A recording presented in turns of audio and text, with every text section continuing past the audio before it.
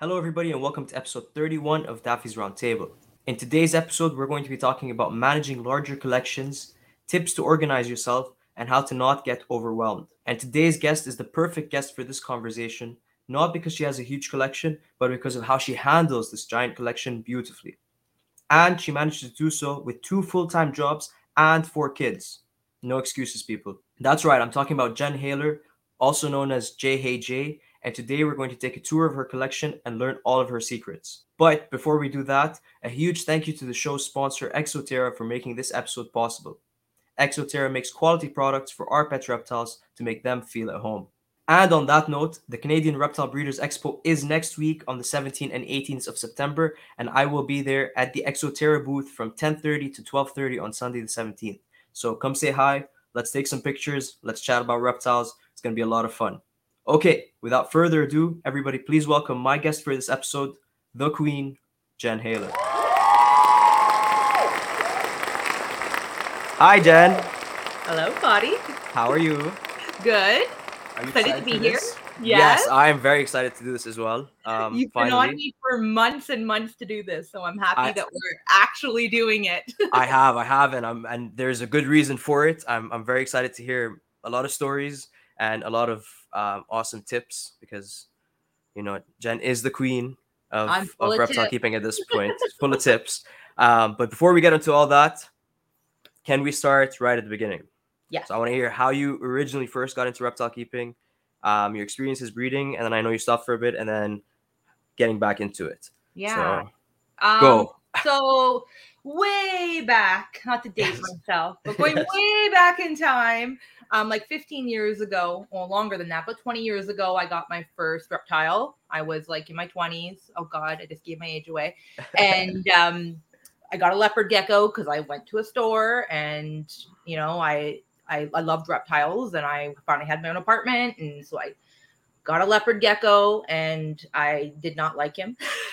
I had that thing for like 20 years. But you didn't like him. No, everyone who knows me knows I'm not a leopard gecko person. That's true. But that was my gateway reptile. And then, for a couple of years, I had an African fat tail and a leopard gecko. And from there, once I was in a bigger apartment, I started getting into crested geckos. And that was like, we're talking at a time where like northern gecko was like this tiny little breeder. There was anybody who's been in this hobby a long time will know Gecko Brothel, Doug Healy. These were the only people in Canada back then who were doing this. And Was Ripashi available yet? no. So no, we're talking about a time where some people were feeding baby food, and that was like the worst thing you could do. You'd go to the grocery store, you would buy the expired fruit. You would spend a weekend making fruit smoothies, freezing it in ice cubes for the next month. You would take out an ice cube, you'd add your calcium and your nutrients, and then you'd put it in. There was the first diet that actually came out was Clark's before Repashy. We had Clark's in Canada first. Okay. And I just remember in the hobby, it was this like, we shouldn't be using manufactured diets. Our homemade diets are better. And all of these preconceived notions. But so I went from, just a few little things to I was producing around 100 to 200 geckos a year. And, we used to go to the reptile shows in Mississauga, which were at that point held in a community center. There was like 20 vendors. It was still the same company though, right? It was still done by Port Credit and Grant back then. Yeah, they've been doing it forever. But it was just a very small community. Crested geckos hadn't taken off the way it had. We're talking about a time where like dart frogs were like coming into the hobby, and like dart frogs was like this, like, oh my God, how are you going to get this species? And we're talking about a time when like Miss King had first come out. And so you were hand misting everything. And then when Miss King was released, we were all like, oh, do we trust automation? And so again, this was a very different time in the hobby. It's like when I talk to my kids about before the internet, it's hard for people to imagine that this time existed. Call it before Ripashi or before technology, kind of. Yeah, like it was a very simple time, and production was still, you could still produce a lot because crest geckos were still easy to breed. But like we're talking about like the first pinstripes being a big deal. Like everyone was trying to purchase these imported partial pins to create the first pinstripe. And like Whereas now, like a pin is like, man, whatever. Like, Yeah, you wouldn't have even imagined lily whites or axanthics no, back it then or was anything like that. so far beyond like exotics and all of that. So it was a really fun time in the hobby. I enjoyed it. I did it. And I'm sure no one remembers the purple gecko, but that's how the name I did it under back then. You were purple gecko. I was a purple gecko. Okay. And then Rack Canada and Reptile Classifieds Canada was how we did everything on the internet. And then we had the shows, and it was a really, I mean, we're talking about before Facebook. Yeah. Facebook. Like Yeah. it was a really interesting time, and it was a lot of fun. And and then I got busy. I started working full time as a teacher, and I wanted to travel. We wanted to have kids, and so I got out of it. And I sold all the animals, most of them, some to Northern, some to Gecko Brothel Betty, who's now out of the hobby. And I didn't have anything for like 10 years, 15 years. And then I got back into it. My kids were looking at the old photo bucket photos of the reptile room from the day, and they were like, "What? Why don't we do this?" And so about 6 years ago, I think now. Yeah, I think a little more. Well, when we met, you already had. It was more than 6 years ago, and you already had a couple of Dart Frog species, and you were starting to get the crested geckos going again. And I got into darts originally when I got back into the hobby, because I remembered all those years ago being like darts were this thing that everybody wanted to have and you couldn't get them. So I got into darts first and did that for a year or two, and then got back into cresteds because they are at the end of the day, they're the species I love the most. And it just, over the last few years, has kind of grown from there. I was doing a lot of plants, rare aroids and stuff like that. And then those two things, with all of these bioactive enclosures becoming a big thing. I mean, it's something I did 20 years ago that was like unheard of, and now it's a staple in the industry. So it was a really great time to mesh my love of plants back into that love of reptiles. And so it's just kind of turned into this. It really is the way of keeping now is, or not the only way, but one of the many methods is plants, tropical, bioactive, is you kind of feel like people doing all the new cows, people doing the dart frogs, and all those people are going towards the bioactive, and it's awesome. Even bearded dragons and leopard geckos, even more arid species, people are coming into like the store more and more and asking like, can I do this? How do I go bioactive? Anything can be kept bioactive, and it's just a matter of understanding the environment they're from. And so that was something, like I said, 20 years ago, I was keeping crested geckos. I had an 8-foot tall by 4 foot wide by 4 foot wide enclosure that I was housing some females and one male in, that was all planted. And it was just one of those things that back then no one was doing, right? So it was a hobby that hadn't developed yet. So when I got back into the hobby and saw all of these wonderful things that are happening, I was like, this is my time. Finally, yeah. Okay. What are some things that, how do I phrase this question? What are some things that didn't exist in the hobby back then that now exist? So Repashy is a big one. Okay. For sure. And it's funny because we say Repashy, we think crested gecko diet. Any manufactured diet didn't exist back then. Like Alan Repashy was obviously breeding crested geckos and doing this stuff, but like the whole line of Repashy, Pangea, these were just breeders. They weren't producing a product like this back then. I said Clark's earlier. So, and I mean, that extends beyond New Caledonian species to even just the aquatic products. And like, you know, when we're talking about like some of the different foods we have now, like the gelled products we can make for tadpoles and stuff, you weren't doing that back then. The idea of being able to go to a store and buy fruit fly cultures, like that wasn't a thing. That wasn't a thing. And like, if you like the feeding options, the worms, the types of crickets, the types of feeders we have now, like, you know, now the big thing in the States is it's roaches. And now those are starting to slowly creep into Canada. Finally. No pun. But like, really, it was crickets. It was crickets. Yeah, and you just crickets. And you know, there were no exotic pet stores. I mean, there were, but most pet stores were still very much like all the animals. You couldn't really support a single exotic pet store back then.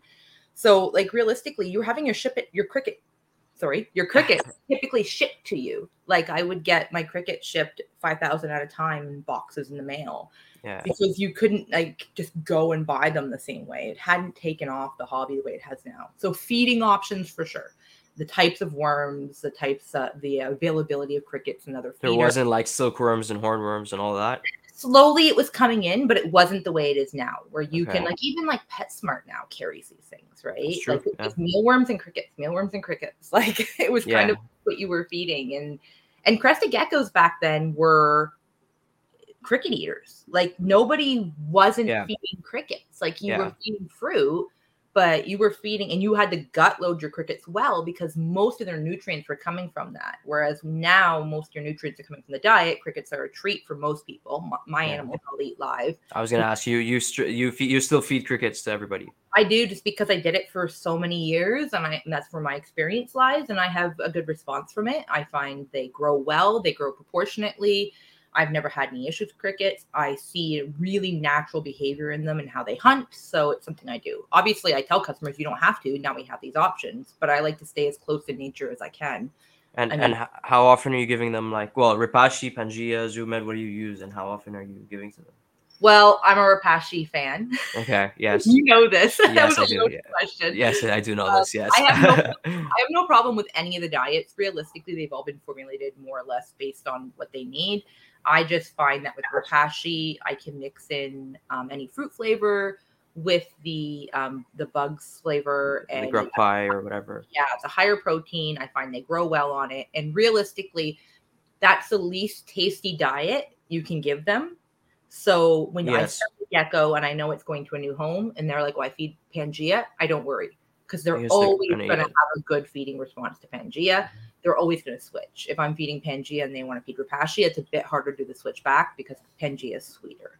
So and again, Repashy was the first one that came out, and That's an interesting way of thinking about it, actually. Yeah, making it easier for their future homes. like I've heard lots of people say, I can't, oh, this gecko was eating Pangea and I can't get it on Repashy. I've never had that issue, but I understand that for people, getting them switched over is hard. So I stick to Repashy. But yeah. I think it's more of a fear of, I can't have them go miss a meal or something. So they're scared of having, of like putting in the Repashy and them not eating that night or whatever it is. Or they're not seeing the whole bowl empty. Or that, right? Yes. Yeah. You have an incredible feeding response and they're eating the whole bowl. And it's like, okay, but that's also not necessarily a good thing either.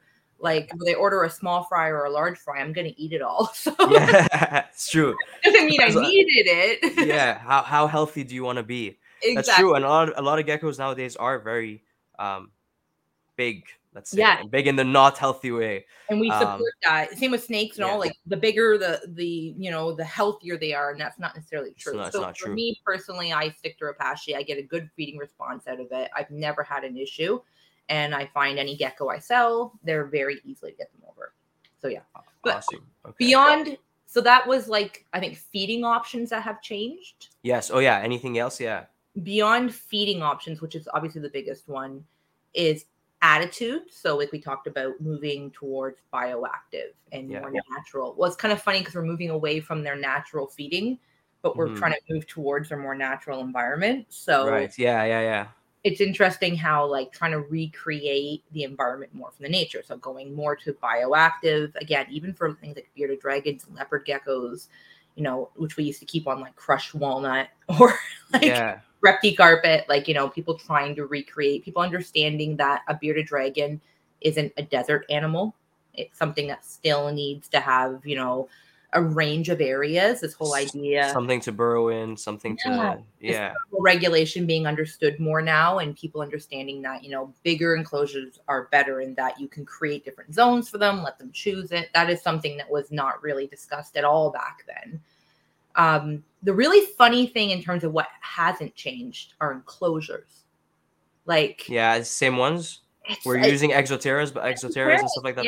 Yeah, used to do like 25% off on their Exoterras. Like every so often, I just go buy 10 like every year to add. And like, I often wonder if some of the ones you buy used are the exact same one I may have used 20 years ago. 20 years ago, yeah. So little change. They changed the locking mechanism on the top about 5 or 6 years ago, but that's really it. Like it actually. I mean, there's Zoomed. There's what's the other one? Zilla. And there's Thrive now, and there's a bunch of new ones. Yeah. But it's funny how Exoterra still which I think is a credit to them. Yes, they're still about the fact that absolutely they all made these years, and the product is still yeah, stands. It's still one of the most used enclosures. Absolutely, I agree. they made a product that Shout out Exoterra.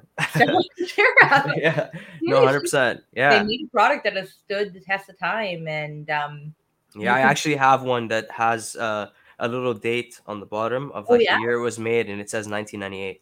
I'm not surprised at all. And it's still That might have perfect. I been had to mine. get the screen replaced, but everything else it was working. That might have been one of yours. Yeah. And they didn't sell out and try to make like we're gonna change the dimensions so that none of the old ones can be retrofitted. Like I Yes. can still take a lid from an old Exoterra or from a new Exoterra if you just cut out the little notches around the inside and And you can put put it a in. new Yeah. Exoterra lid on the old Yeah. tank. Like they didn't try to phase out their products to make them not serviceable anymore, which is great. And the standard sizes too, so that you're not, even if you're going from whatever tank to tank or new tank to old tank, you can just put it back right back on the racks. It's Exactly. You're not very having to helpful. redo, which I mean, as a company, I definitely respect because they could have changed everything and then you got to go and redo everything. Yes. So, and there's Yeah. obviously some really good options that are coming onto the market now, and Exoterra is keeping up and trying like their new frog line, the Yeah. frog Frogs and Co. Yeah. and bottom, like that's all great. Yeah. But they're staying true to their sizing and making it that you can still use your other pieces and put it all Yeah. together. So I And find branding, recognize, you can still tell it's an Exoterra from yeah, anywhere you like look at it. Yeah. just no looking at it. So I Yeah. have a. It's 100%. interesting how the enclosures really haven't changed that much. Automation is definitely the big one. Miss King came out about halfway through my original journey in reptiles, and again, it's funny because when it came out, everyone's like, "This is a product," and then here we are, 20 years later, and it's Product. still the one to go with. You know, there's other Yeah. options on there. I mean, Yeah. Exoterra did make a misting system, The but monsoon. Yeah. the monsoon, which is great if you have, one or two tanks, but But when you go big, you need the Misking. the Miss King Yeah. is still there. I've never had a Yeah. failure with a Miss King. I like you can buy a used Miss King pump and it works. Like, Yeah, I know you're right. I've yeah, from experience, I agree. I've only had mine for I think 3 years now running, but yeah, everyone else's I've seen, I've spoken to, they've been like, yeah, I've had mine up for 12 years yeah. now, no problem. And when they came It's out, I awesome. remember us all standing around the expos watching demonstration, like just trying to fathom in our minds that all 50 tanks could be misted At once. at Yeah. once. Like, because Yeah. when you were hand misting was a 2-hour job Yeah. every day. Like, it was such an like, But holy still saying like, do we trust automation? yes, at the Yeah, same yeah, time. yeah. But Yeah. it's also the investment. People invest in the hobby now much more heavily. Like it wasn't the same back then. Like you didn't the idea of the reptile room, which has become such a like concept for us now. Yes. It didn't exist back. I had a reptile room, but I didn't think of it the same way as I think of this reptile room. The It was aesthetic. just a room in the house that you had your reptiles in. Yeah, it was a functional room. It wasn't necessarily a Yeah. room now, whereas now it really is. Like the idea of investing in really good misting products, investing, in really well done enclosures. This idea of, having tutorials on how to escape, like the idea escaping. I don't think escaping Was a thing. I don't ever remember using the term I'm scaping. I'm setting up a tank, I think is what I would have said. And people can correct me if I'm wrong.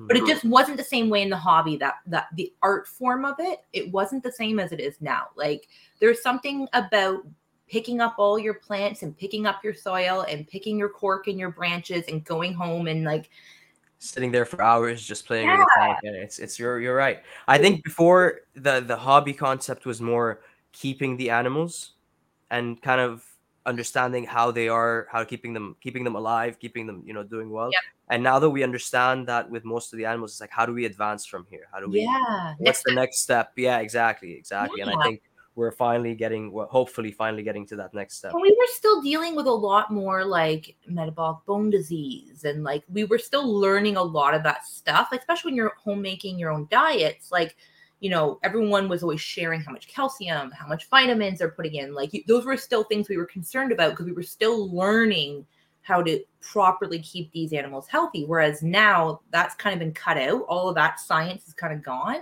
Yeah. So now we're able to start advancing into, do they need UV? Do they not need UV? Let's play with this and see if Will it they makes benefit sense. more with it? Yeah, now we're able to look at, do they need different zones? Do they need a bigger drop at night, less of a drop at night? Like I can't remember obsessing over when I misted back then. Yeah. Whereas And now you're like, is it better to miss at night? Is it better? Yeah.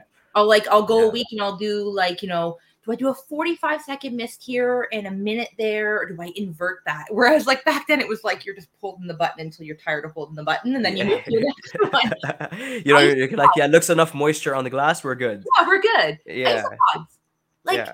isopods were not Were a isopod a thing? Yeah, were they a thing at all? they No. were not a thing back then. Like, I mean, I'm trying to think if there were springtails. I mean, you had springtails and plants, but I don't think anybody back then, again, correct me if I'm wrong, was culturing. Like I was keeping bioactive setups and I wasn't adding bugs to it. They Like, I just mean, happened to naturally show it would up. happen. Yeah, naturally it would happen. But like the idea that you could just go and buy a culture of springtails or like, dwarf whites, that wasn't, I remember when I got back into the hobby with the dart frogs, that was one of the things that really got me, was the whole, like, all of these organisms existing in this setup that are keeping it going. Like Yes. it was a new concept that just wasn't adopted yet, at least not like as widely as it is now. So, Yeah. People were keeping, most crested geckos were kept with paper towel. That was Right. kind of the standard, was paper towel on the bottom, and you changed your paper towel out every week. When I was like, this is like a lot of work. So that's why I went to soil mix. And because I've always been a plant person, I knew what soil mix to use. But like people were like, oh, impaction risks and choking risks. And like it was, sterile, keep everything clean. If you can't boil everything, then it can't be clean. And whereas now we've come to appreciate all of these microorganisms that do the work for us and actually create a better environment. So it's mind blowing to me that we have all of this available to us that we just didn't back then. That just makes the whole hobby just more enriching. That much better. That much better. Yeah. It's 100%. like we haven't just expanded it. We've taken it from this to like this. Like it's and it's still growing. Now and it's almost like yearly new products are coming out, new things.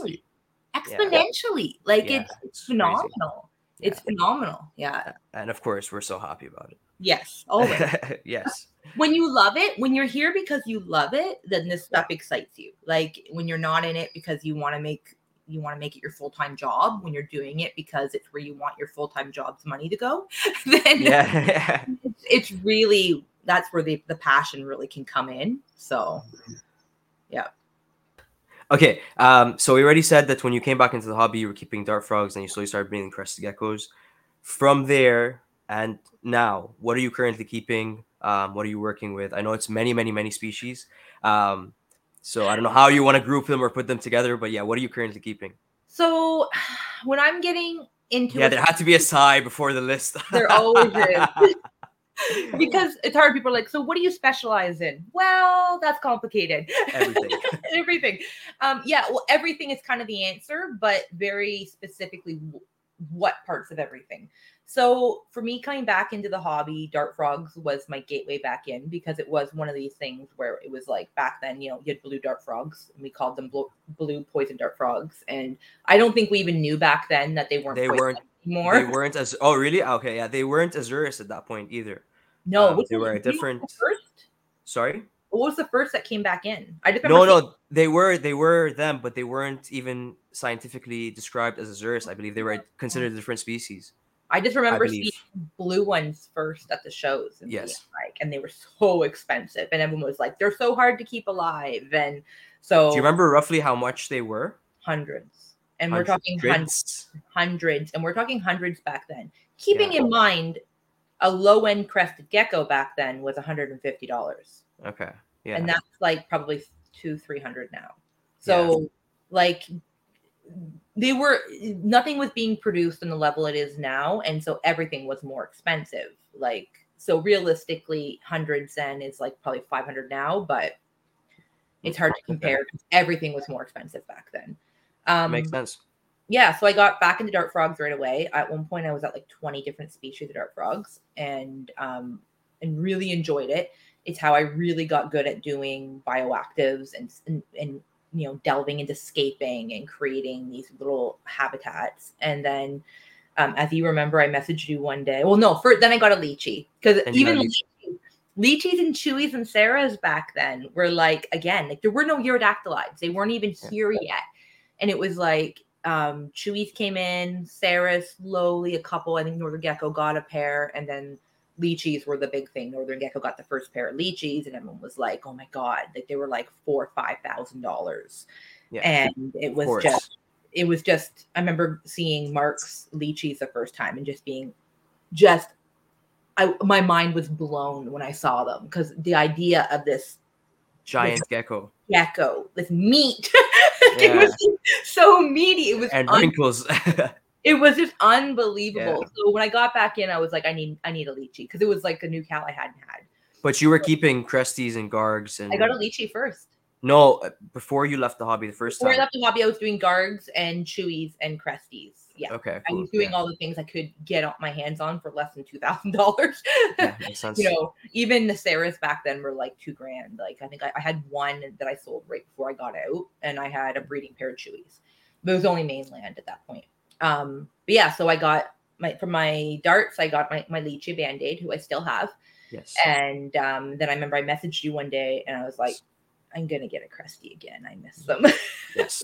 And then from there, one Crestie turned into, I don't know, 100 and something now. Yeah, I mean, like probably most of the tanks behind you on that side are actually Cresties. This is not Cresties, but if you look over on that side, yeah, mostly Cresties. Yeah. So yeah, I got heavily back into the Cresties, and then playing the new cow game, because that's where my heart always lies. Gargs, some of the colors in Gargs, they were all brown. Same with the Chewies. They were all brown back then. So like being able to buy these red Gargs and these pink Chewies, and it was just mind-blowing, the collared Sarahs. So I really explored all the different new cows and Urodactylides, because they were the new one. So I ended up getting all the species of Urodactylides that are available. You have the Velarde, the Agricolae, and the Occidentalitis and the Symmetricus. Yeah. You have all four? Yeah. I don't know if I pronounced the names all right, though. Okay, yeah. But yeah, so I ended up getting all of them. And I probably have around 30 Urodactylides right now. And then from there, I started to get into snakes, sand boas, which are the only snakes I produce. I just want to say at this point, before you got snakes, you were saying you would never get snakes. Never. Yes, you never get snakes. When I would vent at the shows 20 years ago, Grant would always go and stick me next to one of the ball python, because he tried to like split the people up, geckos, lizards, snakes. And I would always end up next to the ball python breeders. And I'd just be like, why? I can't stand them. So when my daughter said she wanted a snake, and I was like, no snakes. And she said, why? And I said, because they're scary. I don't like them. They're creepy. They eat big giant rats, and I'm a fuzzy person. I like my mammals too. So, and then she found sand boas, and she came to me, and literally sand boas are, if you ask a child to draw a picture of a snake, they draw a sand boa. They've never seen one, but that's what they draw. That's what they imagine. Yeah. It's basically a long tube with googly eyes, and they don't bite, and they're very just goofy. And how do you say no to that? Like, you're like, oh yeah. You can't. So we ended up getting one of those. And then because, again, that passion is sparked, I ended up getting a few of those, and now I breed them. And you have 100 of them? Well, no, 20. But it's not, my females haven't had their babies yet. So we're still only at 20. We're getting to 100. We'll be there by the end of the breeding season. Yeah. Or by the end of this episode. Who knows? Yeah. Who knows? I'll keep my eye on them. Yeah. So snakes, just the sand boas. And then from there, I really kind of paused for a second and tried to think about what I wanted to do and where I wanted to go from that. And coming from a different time in the hobby where the goal really was to learn and to make animals available. And that's where we were coming with Cresteds, was that, they weren't available the way they are now. We were like, these are incredible pets. We need to make them available. Like these should be available in pet stores. When people are going to breed as many as you can. Yeah, we were like, people shouldn't necessarily just be going into the pet store and buying a leopard gecko or a ball python, because those are the two things. Oh, is it daytime now? It is daytime now, but I think we're going to make it nighttime again, just so that it looks better on the podcast. There we go. There we go. Okay. It's nighttime again. Yes. Your animals are like, what? It's just lightning. It's just lightning. Maybe you'll get some breeding behavior. Yeah, who knows? It's a thunderstorm. So going back to that mindset of like, what do we want to make available for people? What pet is going to make people happy, right? What do we want to produce that people are going to buy and keep for 15 years? So that's kind of the mindset I started going into. So then I started looking at skinks and, stuff that is really wild caught for the most part and is underappreciated and cheap because it's wild caught. But my light just turned off. Wow, we're In sync. we're in sync. It's not oh, there we go. So so then I got into skinks a little bit and swifts, so the emerald swifts, the which are hugely underappreciated. So kind of keeping that same mentality of what animals aren't available and are good pets, let's make them available. And which animals, second, third, fourth generation captive bred are going to be really wonderful pets versus, the wild caught specimens that we're making our judgments based on. Yeah. So the emerald swifts were a really big one. This was my first successful year breeding them, and just being able to show people the difference between a wild caught emerald swift and a captive bred emerald swift that will climb onto your hand. Like, it's mind blowing when we have this animal that's look, don't touch. So I got into those. I got into obviously the emerald tree skinks, something that a wild caught specimen that used to cost us $40, $30. And, we thought their lifespan was a few years because they would die quickly. Mm-hmm. And now we know these things live a good amount of time. They can be very docile and fun to keep. This is, not a look, don't touch species. Getting into those. Go check out my episode last week with Avery. My female actually came out and sat with us on the podcast. Oh, I believe it. And she was like, I was just handling her for a good 10 minutes while we were talking, and they're super. So you told me you were the first one that said, because I was like, all right, what do I asked people, like, what do you think the hobby needs? And you were like, this is going to be a big thing, and the videos I've seen are really cool. And one thing I am really good at is when I get set on something, I tend to find it. Yes. I get hyper focused. Jen is the sourcing queen. If you can't find an animal in Ottawa or even in Canada, Jen will find it for you. I will. If I have to import it, I will import it. I will do what I have to do to get it, and I get very focused. So, I went from having one male emerald tree skink I happened upon to having I think I have 8 females right now and 3 males. And 100 babies. We're just gonna stick with the number 100 and 100 babies. Well, there's always 100. I like that number. It's profitable. Exactly. Yeah. So so the emerald tree skinks, and then this year in particular, in the last 14 to 18 months, I've really branched out again in terms of what brings me joy. So bearded dragons, I did do bearded dragons briefly before. I bred just regular bearded dragons for a little bit 15, 20 years ago, and the size and the smell bothered me. So really getting focused on this is not necessarily, this large dragon is not necessarily something that I would recommend to a family with young kids to take on, but the Rankin, so a dwarf bearded dragon, that idea really got me. So I got into those guys to breed them because this is something we can offer. When I sell an animal, I want to know that 5 years from now, you still are enjoying that animal. So I want to produce things that you're going to love and that you're going to want to keep, and not just, and I know we have to rehome animals, it happens, but I would like to set my animals up for success. So looking at things like the Rankin's dragons are really important. So it's something I've taken on this year. And then the spiders.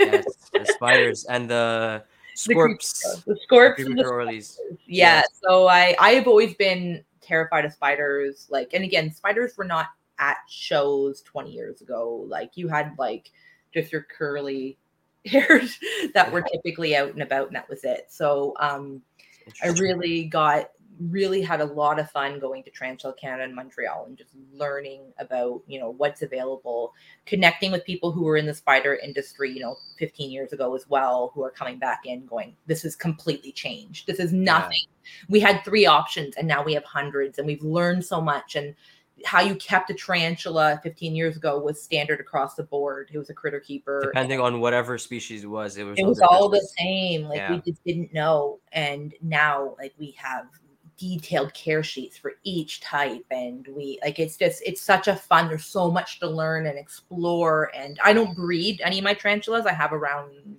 30 or so. I don't breed them. I don't plan to, but it's a labor of love.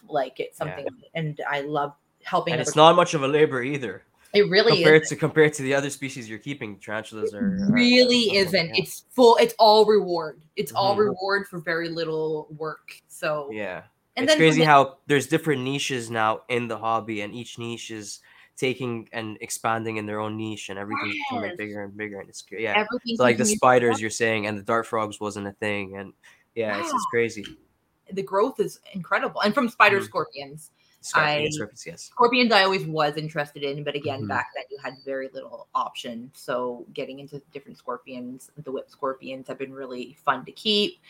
And isopods, you can't see them on camera, but lots and lots of isopods. Again, isopods are so much fun because you can sell a culture here and there as you want, and you can use them.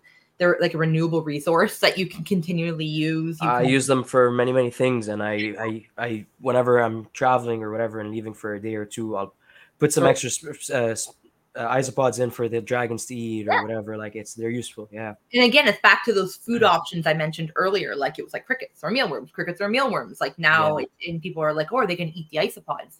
Yeah, they might. That's a good thing. Yeah, Like, why not? Yeah. why not? If they want to eat it, then you're raising them, you're feeding them. That's the cleanest, most like trustable food source you can give them.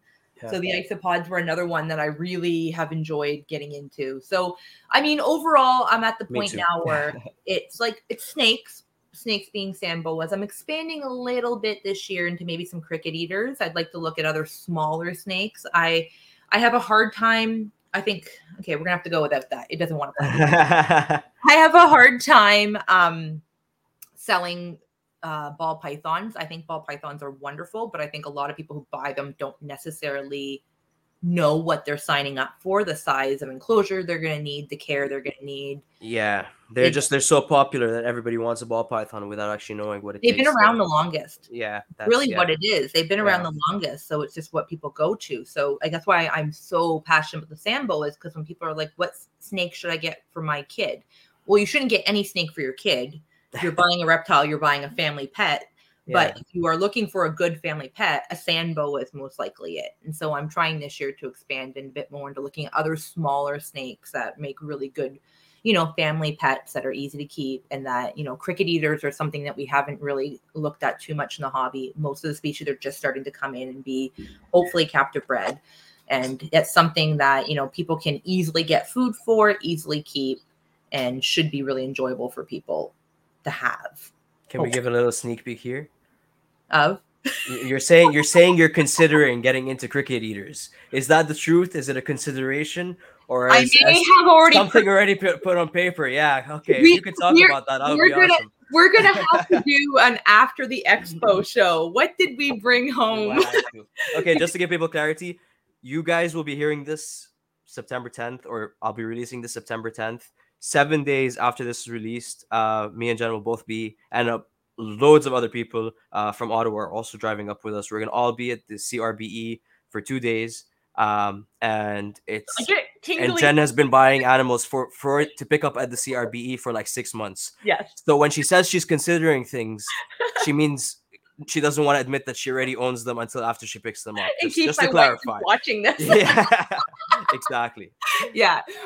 As I said earlier, when I get onto something, that's it. Like, I'm all in. So yeah. Stubborn in a good way. Stubborn in a good way. Yeah. Okay. So yeah, I don't know if you want to talk about those. We'll wait till after. We'll wait till after the expo. Okay. Until I know what I'm doing. Okay. Again. All right. That's fair. I think that plays into a lot of this is that you shouldn't be afraid to do your research, find out what you want to keep, and try it. And it's something that kind of, I think often back to, I didn't mention Mo, my Uromastyx earlier. I had a rescued Uromastyx for over 20 years. Yeah. He was with me even when I was out of reptiles. Mo stayed with me, and so did the leopard gecko. But it's funny because I feel like back then you bought an animal and you felt married to it. Like you felt like you had made this lifetime commitment. And it's important, I think, to go into all pet ownership that way. Considering that this is going to be with you for a long time. Yeah. But when you're breeding, when you're taking on a reptile room, when it's not just a pet sitting in the corner of your bedroom anymore, I think you have to be willing to do your research and say, this animal is getting me excited because it speaks to my passion. Do your research, find out how to keep it that way. Learn how to keep it better, right? Keeping that animal, learning how to continue to push the hobby along to do it maybe even better and contribute back to the hobby. And you might end up with species that you don't want to breed. Like I ended up thinking I was going to breed leeches, and I don't want to breed leeches. It doesn't speak to me, and that's okay, right? Like, I had 20 species of dart frogs at one point. I have maybe 7 or 8 now. Like, And it that, doesn't mean you're neglecting those animals. You're finding good, responsible you're homes for them. selling You're them. rehoming them. You're selling them, and you're focusing on things that you know you can do better Yeah, without the extra distractions. Yeah, exactly. You're just you're learning, you're incorporating all this knowledge into who you are as a keeper. And there's some species that I just know I'll always have. I'm always going to have crested geckos. The market can tank and not exist anymore, and I'm always going to have crested geckos just because the yeah. joy they bring me. I'm always going to have sand boas. I'm always going to have some dart frogs. Like, these are things I know, but I'm willing to experiment in other areas to find out, you know, maybe I will decide to bring something in and I will be able to work with it and learn something that helps the hobby. Like the experience I've had with the emerald tree skinks. If I didn't, I might have gotten them in and just not had any love for them, and then rehomed them with a breeder who was going to do wonderful things. That's the thing. They spoke to me, and Yeah. I feel I'm proud of what I've learned about it. And I have people message me all the time asking me, like, how are you doing this? How are you having success? Like, it's same with the emerald swifts. Like, it's really it's a When sense I of first heard about Emerald Swifts, I was told there's no way you can handle them. They're a look and watch only pet, and they're too fast. Mhm. And I've actually seen you handle yours. So You've seen them, yeah, right? Like, 100%. Yeah, and I mean, these are not like, I'm not grabbing them, and like, they're just in the right setup. They have the right conditions. They have, like, I've learned about who they are as a species, and I'm able to pass that knowledge back on to other people, to the point where one of my followers is now going to be breeding them. Like, yeah, that is what fires me up, right? Like, yes. now they're going to be breeding them. So Advancing the hobby. yes, like, can you imagine a day when there's no wild caught emerald swifts anymore? No, like that's what we want to be Yeah, doing. it's the same thing. Like there are species that we need to be bringing in wild caught because there's just not enough of them in the hobby, and we're hopefully not affecting the wild population too much. But now that these species are in the hobby, we need people to be focusing on them, breeding them, so we can cut out the wild caught Yeah, imports. But then also there's the consideration of how are we affecting the wild population when we stop collecting from the like wild as well, collecting. right? Like what Dave Kaufman was saying about the ball pythons in Africa. Okay. So there's a lot to consider. There's a lot to consider there, but definitely finding these species, especially if the species is endangered in the wild, Yeah. and breeding them is definitely where the hobby needs to And be moving towards. stopping the I agree. farm breeding, because Hmm. wild caught is a really broad term. Term, yeah, hundred People percent, imagine somebody going out, is it what it's what it used to be. It was someone going out with a net and catching. And there's still lots of species, like any of the and wild. not even knowing what they're catching. Yeah, a lot of the Hmm. whip scorps, unidentified species was something Hmm. you saw all the time 20 years ago on something. Yeah, What is it? It's an unidentified species. It wasn't unidentified. It was wild caught, and whoever caught it just didn't know what it was yet.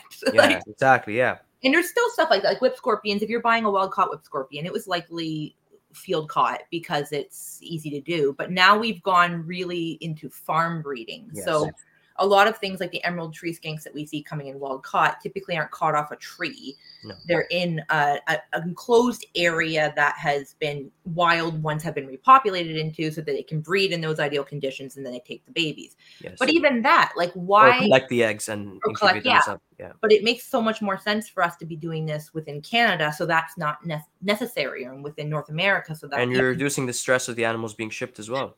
and the Yeah. quality of the animals. Like, when I send Mhm. pictures of my baby emerald tree skinks to people, like, I'm always having to send videos to people because they're just like, I don't believe it. Like, you have to see. I just posted a reel today just to show people, like, and when people get them shipped and they show up and they're like, they're jumping on my arm. And I'm like, I told you, wild caught versus captive bred. And I have some of my wild caught specimens now that are very sweet and tame, but it's taken so much work. Whereas the captive bred babies have always been kept in ideal conditions. They've never had to worry about food. They're used to my hands going into the tank. Like, it creates a different, it creates a domesticated animal, which is what we should be selling. We shouldn't be selling wild animals that need to live in the wild. Yeah, It, that it want nothing to do with you and are always hiding, and yeah. it also takes people out of the hobby, right? People aren't enjoying the hiding. I'm staring at an empty cage. What's the point of this? I'd rather get a hamster or a dog or something like And that. It's then like, no, you're just missing out because that animal is not not happy. interacting with you. Yeah, Yeah. not happy, not interacting with you. Like, It's yeah, not domesticated. It's not, hmm, it would rather be in the wild, whereas the right. captive ones, and you can't take, I mean, there's a level of instinct, but you can't take an animal that's had to hunt for food its whole life and has gone hungry at certain times. Like, that's a natural Yeah. process. put it in a cage and constantly have food.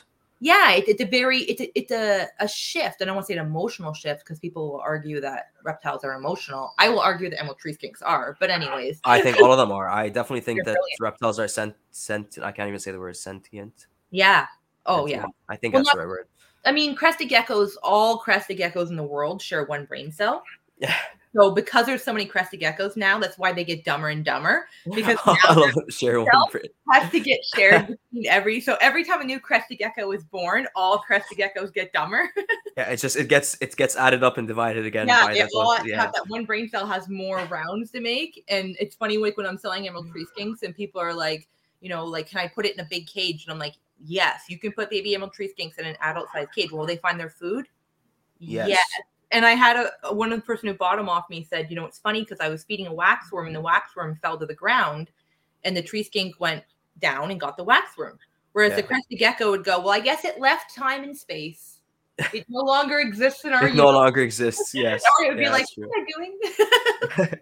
That's true. The cricket jumps away. What cricket? What cricket? What? Yeah. Oh, look, Rapashi.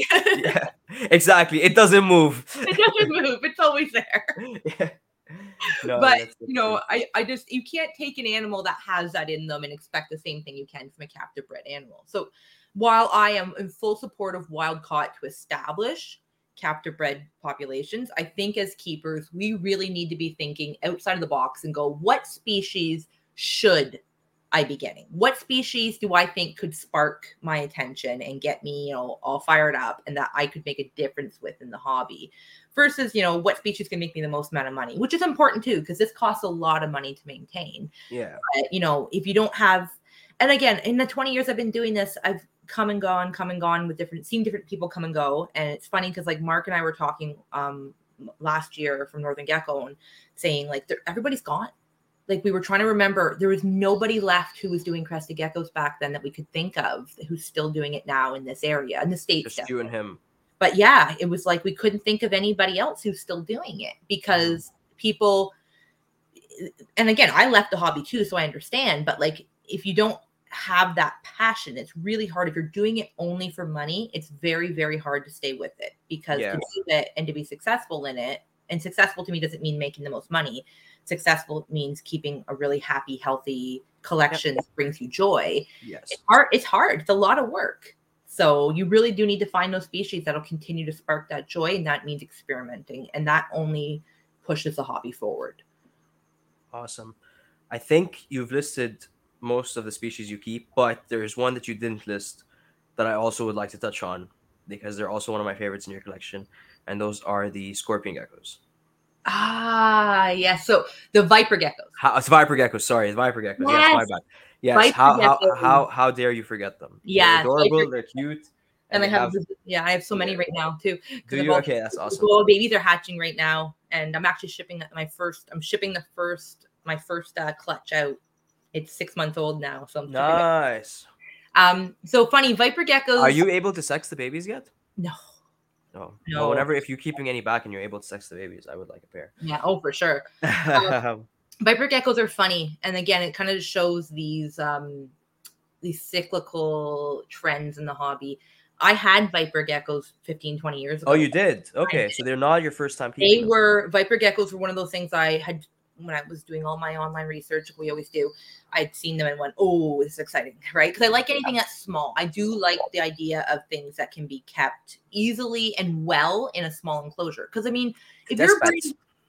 Pardon?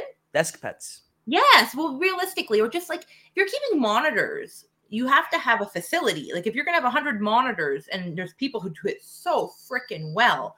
But for the average person who wants to have 4 or 5 animals, like, I want them to keep their animal well. So going to a smaller animal that you can set up, in a decent sized enclosure and have it be happy its whole life is kind of my goal.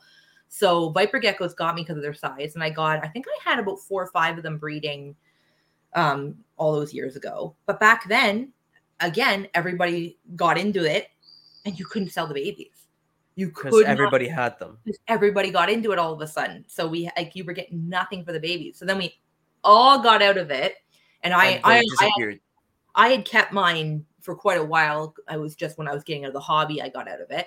So then when I wanted to get back, when I was getting back into the hobby, I was like, I want my viper geckos. I miss them. Like they were such a rewarding species to keep. And I couldn't find them. They were I was nowhere. like, why can't I get viper geckos? Like these things Yeah. used to sell so cheap. Like couldn't find them anywhere.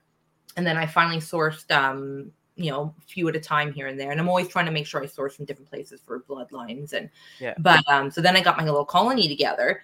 And I had people messaging me going, are you producing them? Are you producing them? And like, I have a wait list for viper geckos, which to me is like mind boggling. But in And the now same, you just added me to that wait list. yes, there we go. Oh, Line fatty. yeah, I get to skip the line.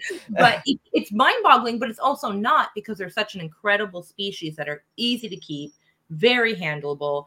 If you set them up like this setup right here behind me, which is an 1818 by 12, and I have a 3-1 in there, like they are happy as. Hold on, I can zoom us into that. Yeah, right there. You're like tech savvy. Yeah, a little bit. No, it's the program, but anyway.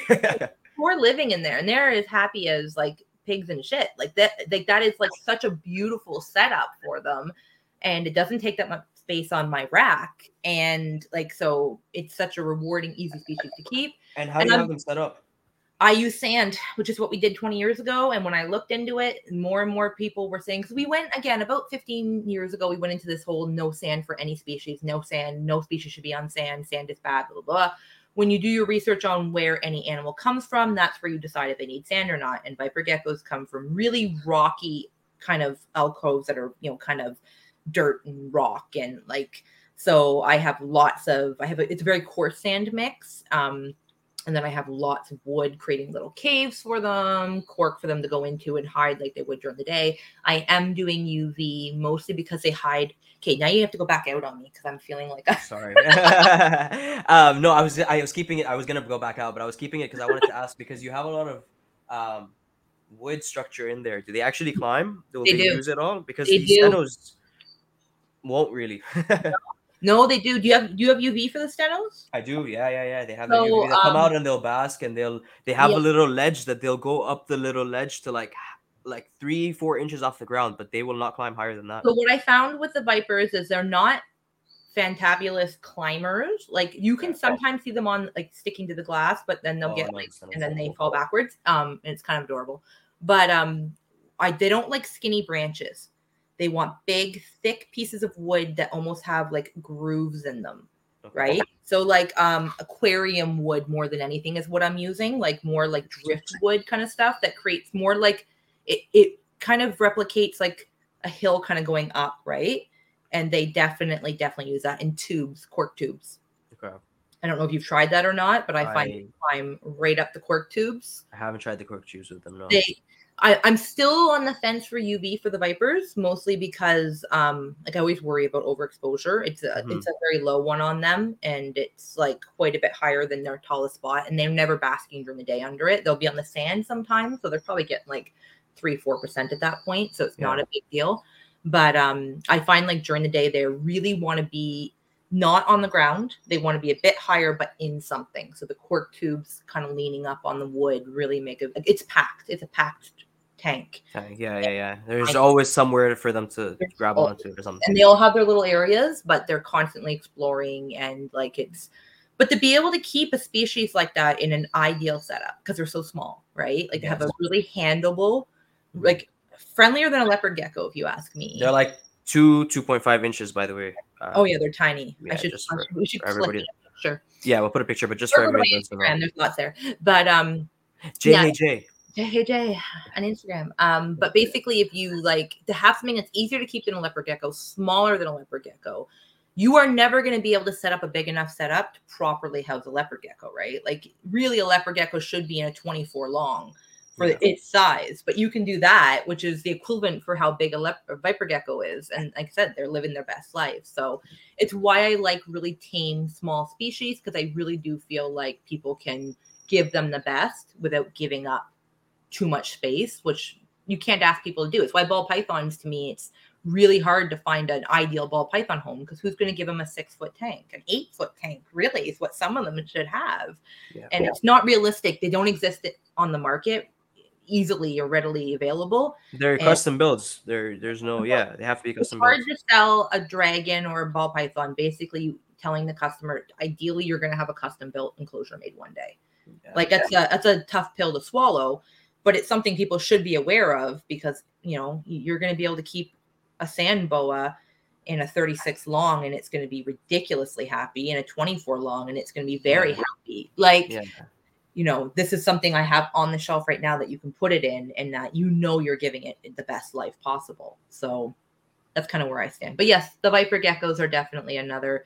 I'm one sure of my favorites. Like, I'm sure I said I was going to make a list of all the species I keep before this, and then I didn't. I'm sure you forgot as well. I'm sure you forgot some as well. Oh, well, Crucio-Hyla.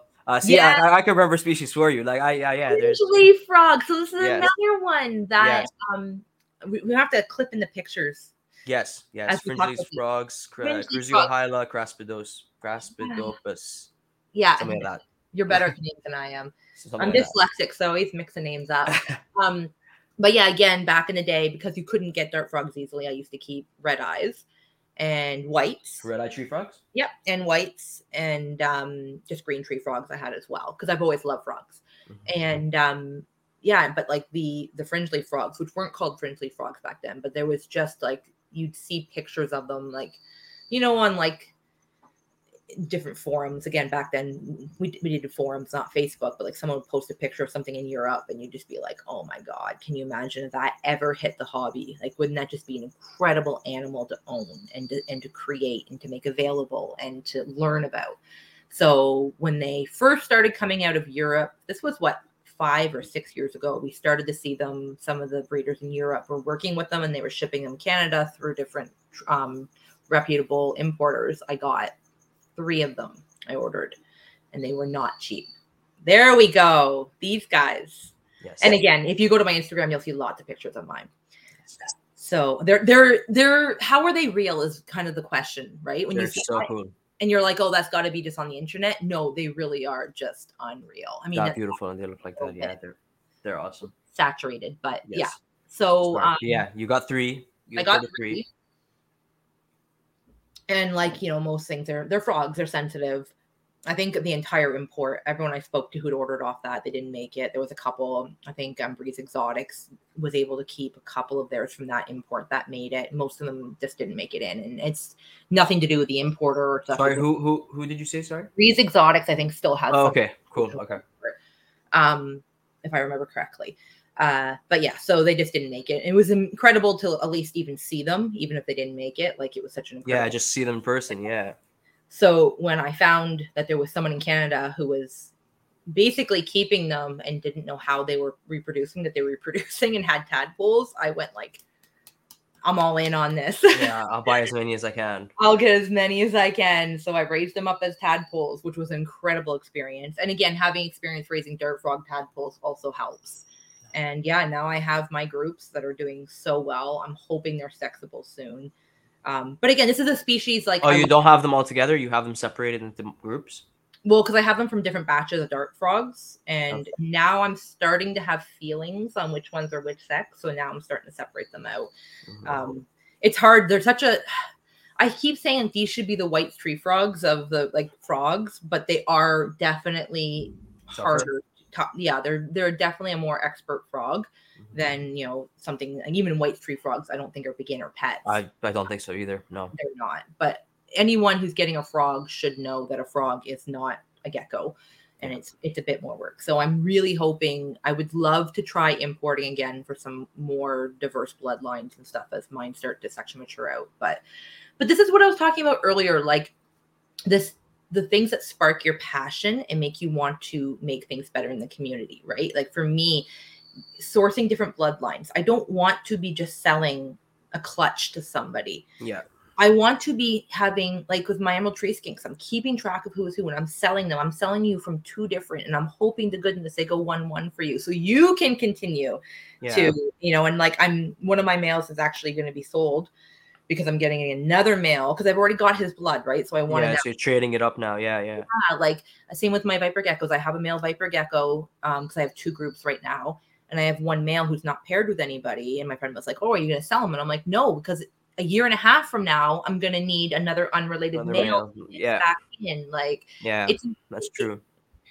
part of what keeps you going is that like improving and making things better and creating really healthy animals that you feel good about sending out there, that you're representing as what they actually are, right? Like creating quality animals. Yeah. Yeah, quality animals that'll make people happy. Like if an animal doesn't make someone happy, they're not going to keep it. So there's no point in creating something that you think people want to buy that you don't have a passion for. Like what's the point in that? You want to be doing something that's going to, bring the hobby forward and what you're going to learn from, and you can contribute what you learned back to the hobby to make keeping better overall. So we've established that you're keeping many, many different species. But what I want to know now is how are you keeping all these different species with different needs, with different setups? Are you keeping them all in the same room? Are you keeping them in different rooms? Like how do you have it set up? It's a loaded question. I know. I'm sorry. Do you want me to rephrase no, the question? It's a good question. So anybody who's been following me for a while, at my old house, the basement was the reptile room. And when we bought this house here, part of why we bought this house was that it has 1,000 square foot basement that will eventually be my facility. You've seen it. It's phenomenal. It's good. I can't wait. One day. The main reason why I'm not down there right now is because I want to set it up right from the beginning, and because I have 4 young kids.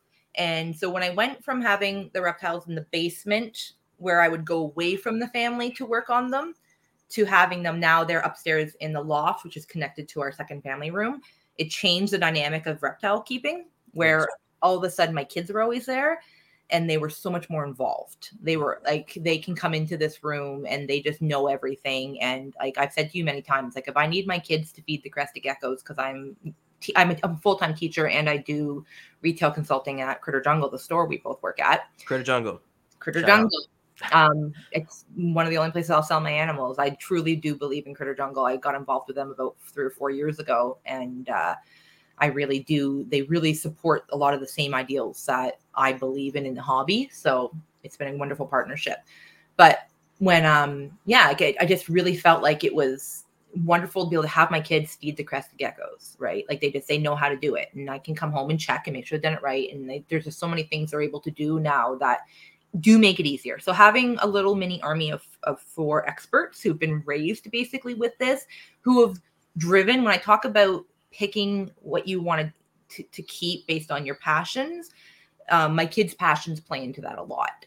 So, I wouldn't have snakes if it wasn't for my second daughter.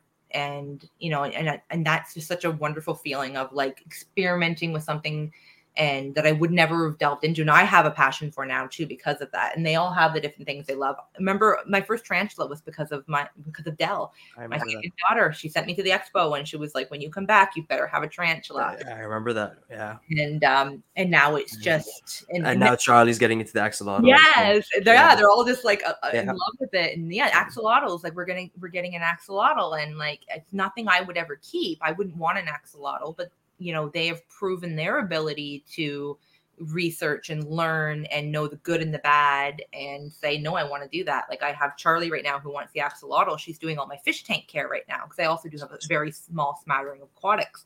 And like she's a month into doing the filter change, cleaning and changes and the siphoning. And I'm like, so can you do it for twice a week for an axolotl? And she's like, I don't enjoy it because these are guppies, but when it's an axolotl, yes, when I'm tongue feeding food to my axolotl, that all drives you too, right? That passion of it. So I've ended up keeping the reptile room upstairs in the loft.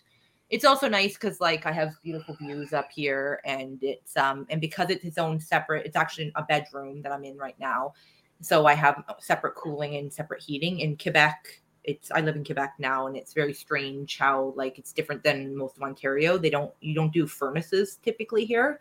Electricity is so cheap, so every room tends to have its own like it's hard to explain. They're like vents, and they do heating and cooling. But so you can set the temperature of every room. So it's nice to be able to have temperature controlled area just for this room that I can keep, cooler in the summer, hotter in the winter. I will have to move, and I've been in chats with my wife about this. Like I'm outgrowing the space. You've been here. It's it's getting You're not tight. outgrowing. You've outgrown it. I've outgrown Once it. you start piling out of the room, you outgrew it. But the basement was that way too. But I Yeah. mean, I also have what's wonderful up here is that I have a bathroom. We have 4 bathrooms in the house, and that bathroom is literally my reptile bathroom. And it's wonderful because I can quarantine animals there. So like when I'm bringing new animals in, I can quarantine them in the shower. Like it's like a glass shower like it's nice. I have a kitchen up here too, which I mean, it's funny having all of this covered space just for all my reptile supplies. Like I can open, and same in the bathroom, I can open a cabinet. It's just a whole shelf of different feeding cup sizes. Like it's wonderful having that setup up here. So I don't know when I'll move down to the basement, but it's going to happen because I am outgrowing it. But I have to set it up properly because I've gotten so accustomed to having the kitchen, the bathroom, and having the closed off space. But it'll happen eventually. So short term, keeping it in this bedroom, it is hard because we're talking about keeping species that need it cool, species that need it hot, and species that need more misting, species that need less misting. We've kind of come into this place in the hobby with automation where I get kind of like I get curmudgeon-y. I get into my old, this was the problem with automation back in the day when we did it this way. People set up everything on their Mist King. And you and I've had this chat before, right? Where we set up everything on their Mist King, and I'm like, well, this one's too dry and this one's too wet. And it's like, yeah, but the Mist King runs this time every day. So one thing for me is starting with the Mist King is runs. And people are always like, what do you mean by runs? Can you explain that, please? Yeah. Yes. And I don't know anybody else who's doing this. It's no different than you can have 4 Mist Kings set up and each running to different types of species. For me, I have 1 Mist King set up, and I have off that Mist King, and I'll send you a clip so you can explain this, but off that Mist King, you use the ball valves to turn on and off each run. So a regular Mist King can do 10 nozzles, the advanced can do 20, the other one it can do 70, which is the one I have. Yes. And actually I don't even have that pump set up right now. I have it set up to my 10 nozzle pump just because I haven't needed to use the 70. And I'm kind of waiting to use the 70 when I do the basement. But realistically, I don't mist more than 10 cages at a time because I don't have more than 10 cages that need the same misting. So realistically, my Mist King is automated, but it needs me. I don't set the timer up on my Mist King. You're still in the room every time the Mist is still in the room. And I'm not saying you can't automate it and have it come on and off and do a wonderful job. I'm saying I'm an old lady, and this is how I'm going from, spraying, and I just like to have eyes on my animals. Yeah. And so for me, I come in the room twice a day and I turn the Mist King just on to run. Yeah. I go through and I turn on and off each. So for example, like over here, I've got everything on this row and the bottom row is connected on one run. Because these are all 12, 18s. So realistically, they all need about the same amount of misting. And I'll look through, and there's times where I'll notice, for whatever reason, usually because of pressure, more water will be running, usually to that back corner for some reason. More water will run to that one. So I will disconnect that one from the Mist King and hand mist it for a couple days just to get it's a judgment call that we kind of take out of the hobby when we go to automation. And it's something that I actually enjoy. So maybe it's not a judgment on not doing it. It's actually a part of it that really brings me joy, is knowing, all of these little details. The science of it still fascinates me. I'm by no means a scientist, but I find it fascinating. So yeah, it's something to say for consistency and regularity as well, right? They're not getting regular rainfalls. It's not raining in a pattern in the wild. It's the same thing with like feeding on a schedule. They're eating whenever they can in the wild. They're not eating a schedule. Why are we putting them on? Why are we spraying them on a schedule? Although I do it, but I'm just, it's just something to think about. Yeah, it's something. It's just another way to kind of flip it on its head. And realistically, I can put 2 nozzles in an 18-18-24 and 1 nozzle on a 12-12-18 and say they can mist at the same time. But the airflow in the 12-12-18 or 18-18-24 might be different, where even then it might be too much or not enough. Or, I might have a glass top on that one because it's dart frogs versus ventilation. I have some of my Gargs I find have really hard time with shedding. Gargs often end up with toes missing just because they're not, Gargs are a bit different than Cresties. They don't stick the way Cresties do. So their actual feet are built a bit different. Mhm. And so Gargs typically are most often the ones that end up with toes. Cresties rarely lose toes unless they've really been neglected. So some of my Garg tanks, I have half glass on the top. Just But to kind of keep the humidity in more. yeah, so most of my Gargs are actually over on this side, but that means that I can't mist them the same way I'm misting my 12-12-18 or my 18-18-24 with a screen top. It changes it. So I mostly have them grouped in the room based on misting needs. The main reason for that being is I can set up a run. So like I said, all of these ones here will go off on run. I'll turn off that ball valve. The mister is still running, but not running anything. And then I turn on the next ball valve, and then it'll do the next section of tanks that have similar misting needs. And even within that, like I said, there's times where I will disconnect a tank from the Mist King just because it does. I don't know if you've ever noticed, but sometimes it'll run to one tank more than others. And I would not be surprised if I have I don't even know how many meters of Mist King lining running around this room. Yeah. And that's why I love Mist King, because I have wood floors here. It does not fail. My air conditioner leaked and destroyed part of my floor this summer. Not my Mist King. It doesn't do that. No. So, even with all of those lining, get pressure changes and stuff. So I like to still be able to disconnect it and make that judgment call to hand mist that. I actually today was working on putting some of my smaller grow outs for my Urodactylides. I grow out the babies in the 8812s, but they're really hard to put on a misting system because they're so small. So now I have enough grow outs of those that I can get a run of 6 of just that size of tank together. Yeah. So the misting is kind of the first thing that I decide on when I'm setting up the areas that they're in. How many runs do you have in total, like roughly? Oh, I have I'm trying to look over there. 1, 2, 3, 4, 5, 6, 7 runs. So you're running your Mist King for like a minute, and in that minute you're running between 7 5 runs. minutes. 5 minutes, and between that you're running 5 minutes. Okay. 7 runs, yeah. Okay. So because like I said, it's a full mist cycle, and you're also getting a stronger mist that way. Yeah. because it's only running to so many tanks. We talked about this in the blackout video, our daisy chaining, how it's an industry standard. We're all putting cords into cords into cords. Although today I redid a lot of my electrical, so it's like a thing of beauty. Less risky. I sent my wife a picture. I'm like, I won't burn our house down. Yeah. But for now. So Mist King kind of is kind of the same thing. You always overrun your mister. Everyone's always nozzles beyond what their nozzles are supposed to be. But if you split them into 2 runs with the ball valves, which are like $4.99 each, you're upping how much power is going into those 5 specific tanks at a time, and then just turning it off and letting it focus on those 5 specific tanks at a time. And the mist, if the seconds timer is easy. You just press up, it turns on, and when you're done, you press down, it turns off. It's really simple to do. It's taking the idea of automation and just taking one step back from it. If you could have a mister on every tank, or if you could basically have your spray bottle, you didn't have to touch it, and you would could just tell it where to spray. Yeah, tell it when to stop, basically, right? It's, to me, it's the ideal. But again, I know that doesn't work for everybody. But for me, it really is the ideal, and it has allowed me, in some of my tanks, I'm not doing bio balls anymore. I've gone completely away from a drainage layer because I keep everything bioactive. I have none of except for my grow out cresties, I usually keep on Repti carpet. But even my grow outs for my cresties, I'm slowly moving them over to bioactive because it's better.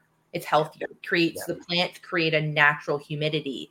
It's better. So for me, when I'm trying to find eggs, the bio balls to me create an issue because it's hard to dig down. You can't get as much substrate. So I've just gone in some of my recent builds, and people are like, what are you doing with a drainage layer?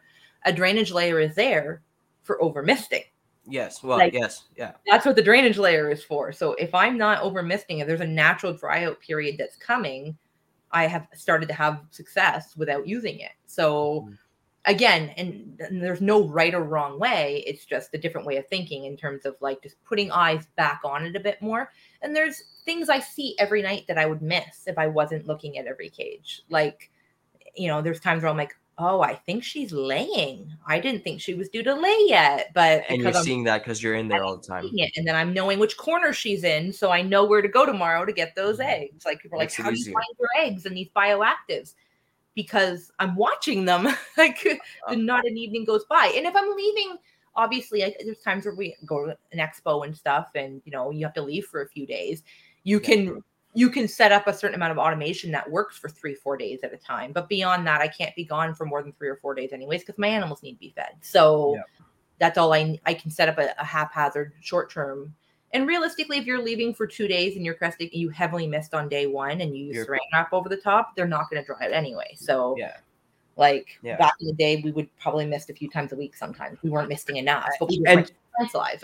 And season changes. It's even in the most humid places, it's not humid all the time. You know, a day or two of less humidity is completely natural sometimes. And one thing, because I am using electric heat here because I'm in Quebec, one thing that's really interesting is I find in the winter things do dry more just because the heat is drying it out a bit more. So you're having to up your misting. And there's sometimes where I wonder, like, should I just kind of play with that a bit, right? Should I not up the misting to make up for that and just see if that's a natural part that I would actually increase there? Sort of like a cooling period or a dry period for dart frogs. Exactly. But without our eyes on them every day for this stuff, and I'm not saying if you're using an automated system, you don't have your eyes on your animals. That's not true at all. Yeah. But when we rely on automation, when we take automation to the maximum that it can do, right down to it just goes off automatically at 7 o'clock and I don't have to go in the room for 3 days, we miss some of the best parts of the hobby and we don't even realize it. So that's where, like, they could make a system where I wouldn't have to do the runs and I'd probably still do them just because it's ideal for me. It enriches the hobby for me.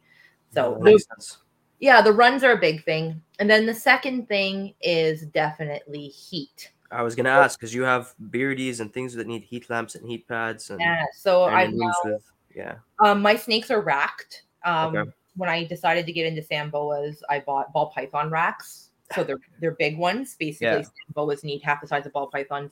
Bullshit. I went to good size racks. The big ones? Okay. Big ones. My baby vipers I keep racked as well, just because my baby Samboa rack is the same temperature. Okay. So it's perfect. So my snakes are racked, so they're kind of out of the equation. And then kind of where it's evolved is that my high heat animals are kind of mostly here. Okay. So that I can try to mitigate, too much heat going into other cages. So so like my swifts are here. Most of my skinks are on this rack. My beardies, my colony of viper geckos, they're mostly on this rack. And then I also use this rack for animals that like a higher ambient temperature. Right.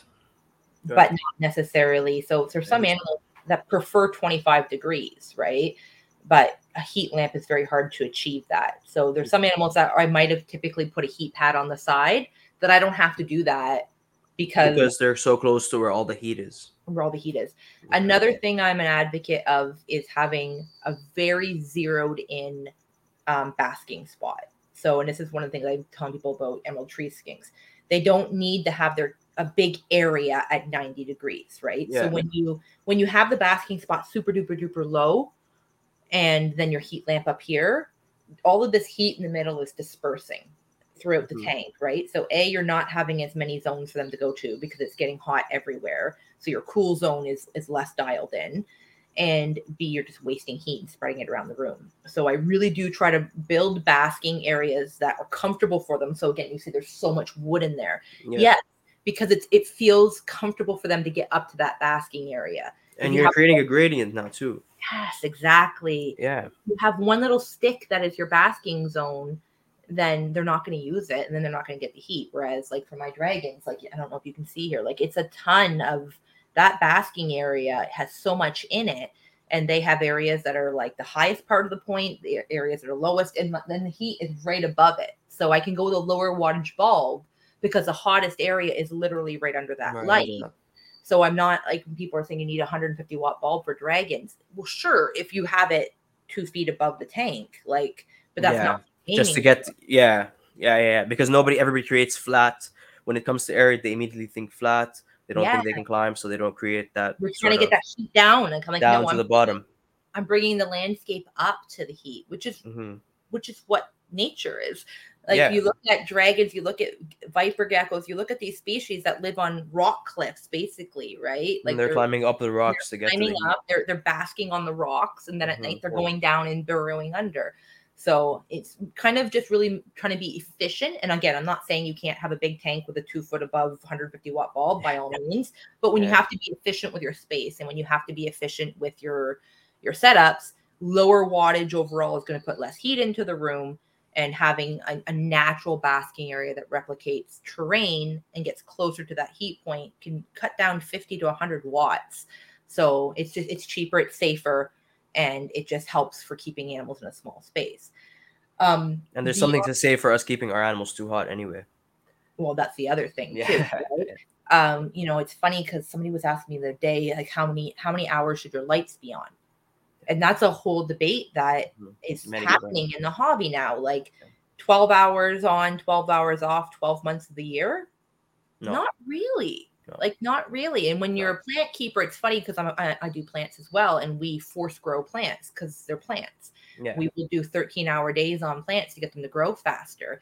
And then we started to realize that actually some of those plants weren't actually as healthy. They were crashing once they were outside of ideal environments.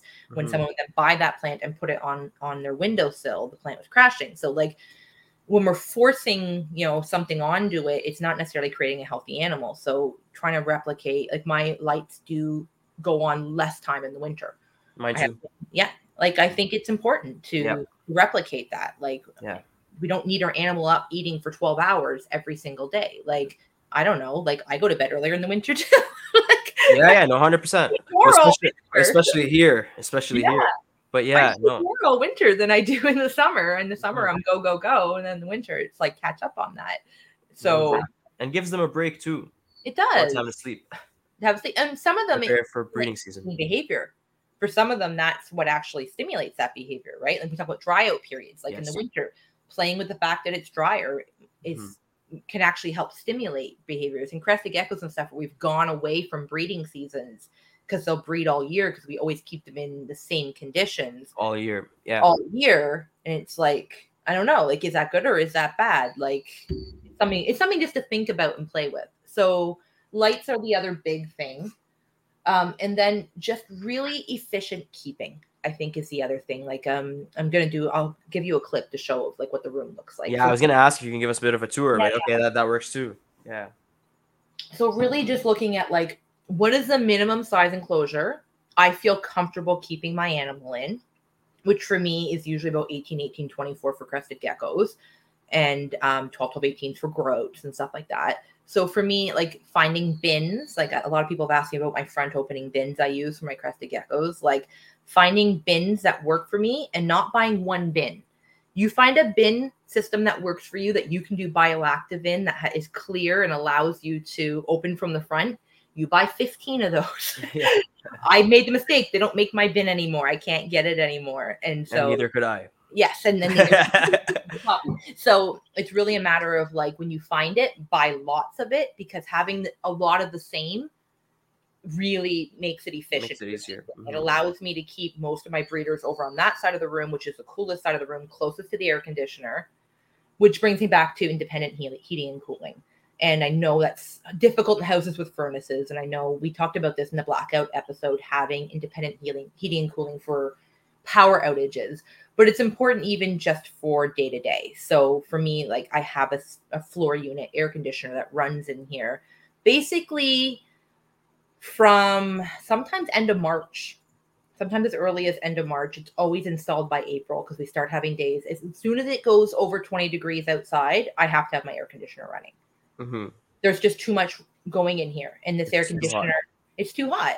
I have too much running in one room, and this air conditioner is rated for like, I don't know, 8-9 times the space I have in here. And I'm upgrading it next year just because I don't want to be worried. Because there's times where like if it's 40 degrees out, I'll turn my lights off sometimes just because I'm not going to risk it. I get an alert to my phone if it goes over 23 degrees in here, and then I just turn the lights off for the day. 23 degrees. What do you keep the ambient at?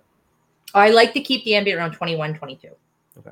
So as soon as it goes above 23, I get an alert to my phone. And then if I'm not at home, I kill the lights because that's the instant thing I can control.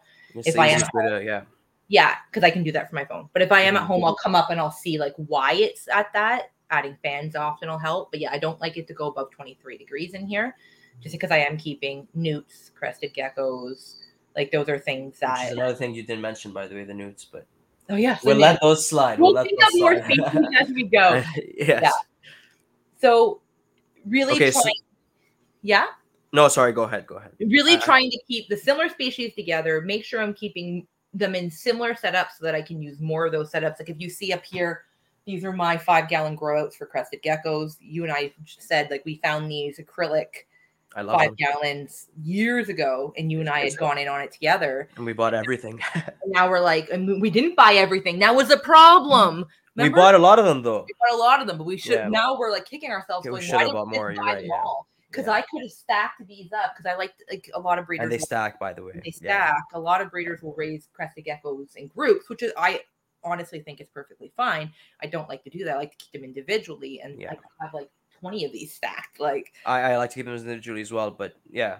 Yeah, but you know, so just being able to have the space to keep them the way that you feel comfortable keeping them is nice. So just I wish buying more of the same.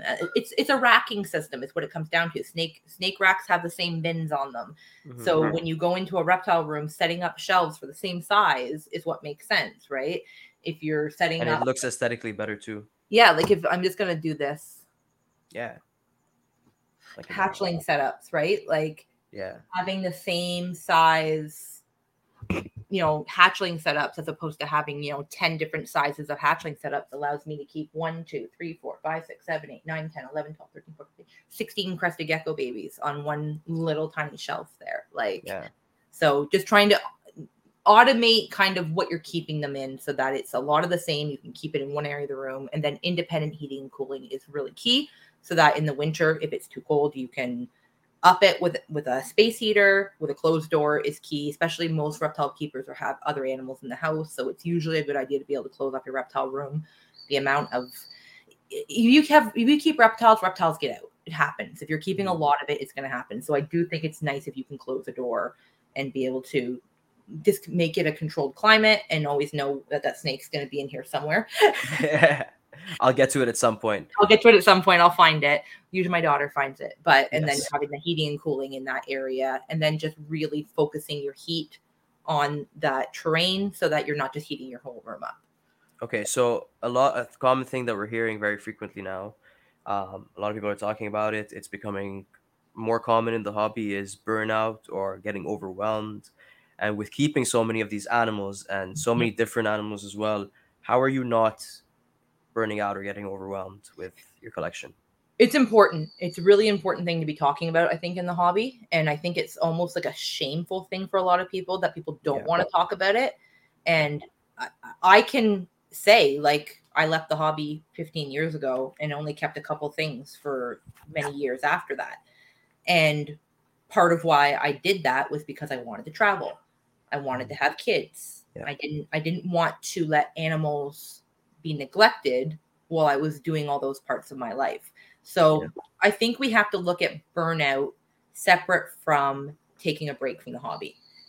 And we need to mitigate how we build up our collection so that if we do take a break from the hobby, we can foresee it and it doesn't become a huge stressful thing to do.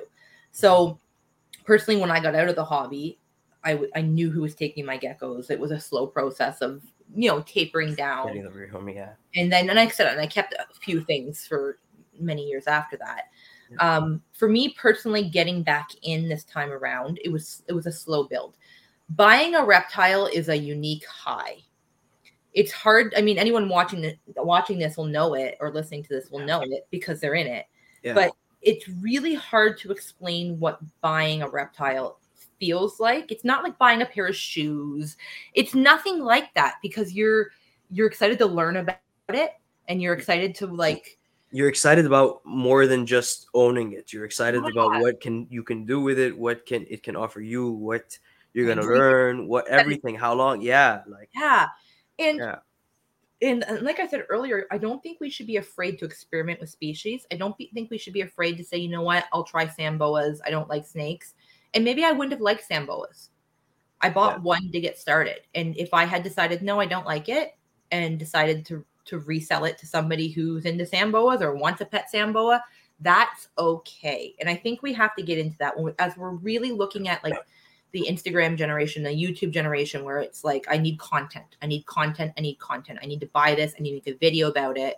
and I don't want to get rid of it because then someone might ask me what happened to it.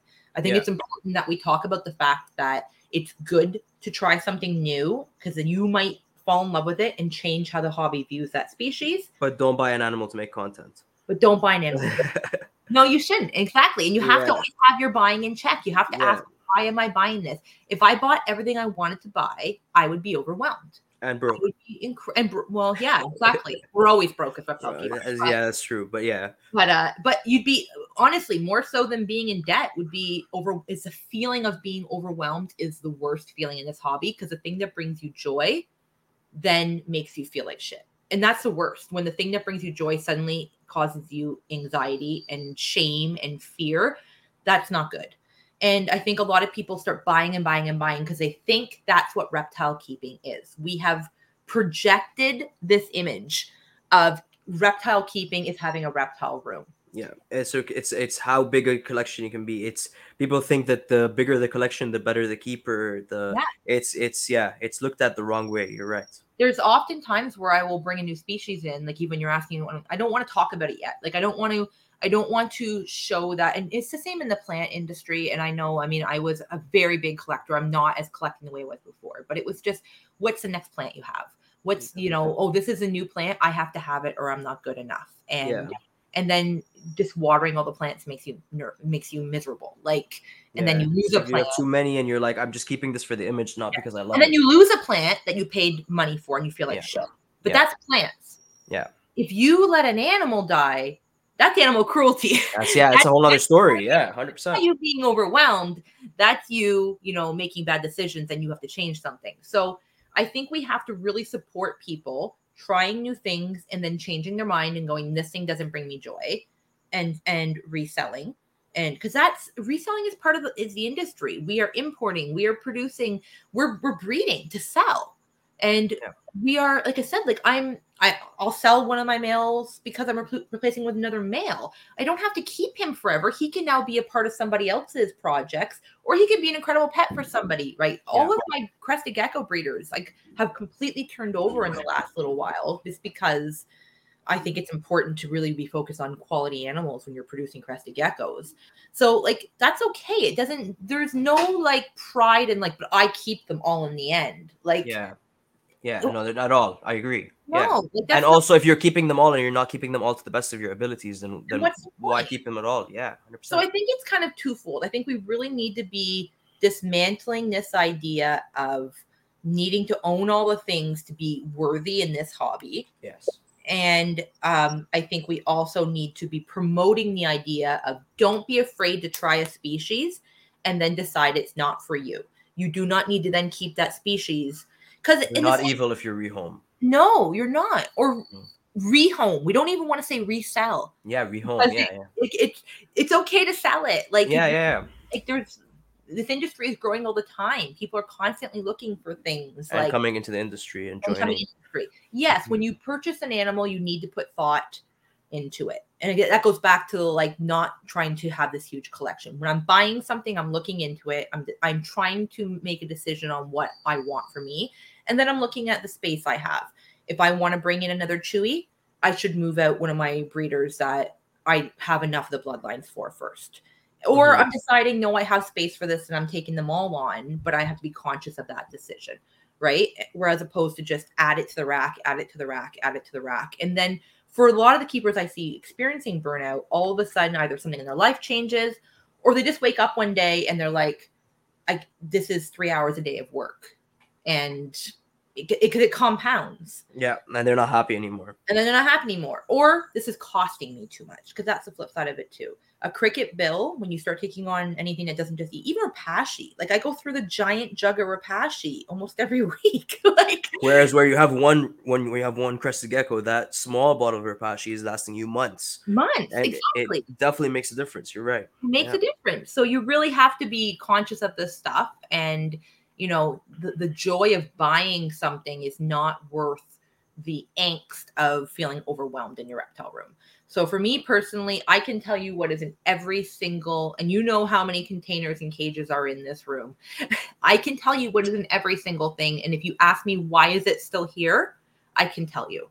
Yeah. And when I can't say, why is it still here?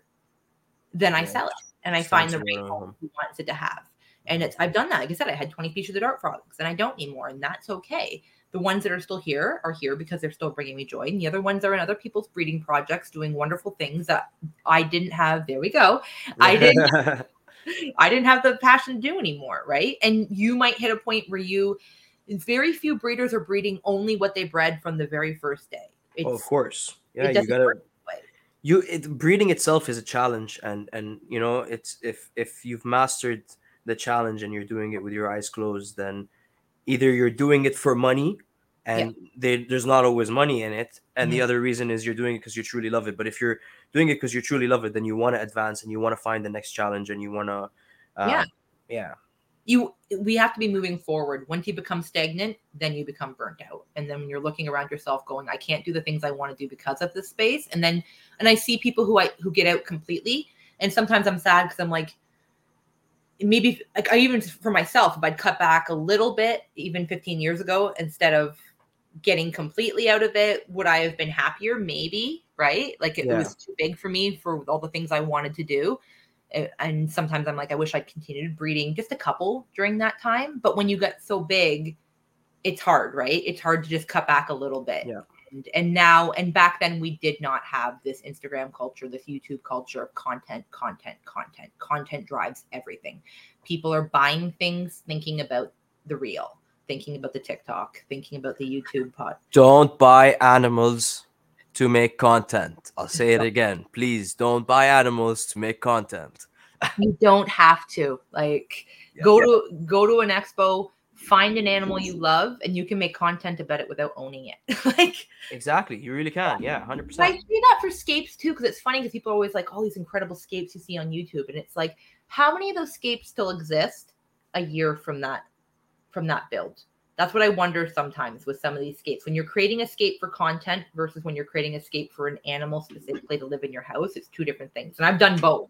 Yeah. So, you know, 100%. just thinking about it actually being in your house and you finding joy from it, and then also knowing, no, this isn't bringing me joy. And the next step is rehoming it and finding what does bring you joy. Since the expo's in a couple of days, I figured we might as well talk about some expo tips and tricks, some things we do at the expo. You know, highlight some of the things that'll be happening in the expo in a couple of weeks, or since when you'll be hearing this next week. Oh my God, I can't wait. Yeah, no, I'm too excited. It's like the only thing we've been talking about. Yeah, we live for these. Like We really do. We wait all year, and the reptile expos are awesome. They The are. monthly reptile expos are awesome, but the CRBE is going to be It's different something here. else. It really is.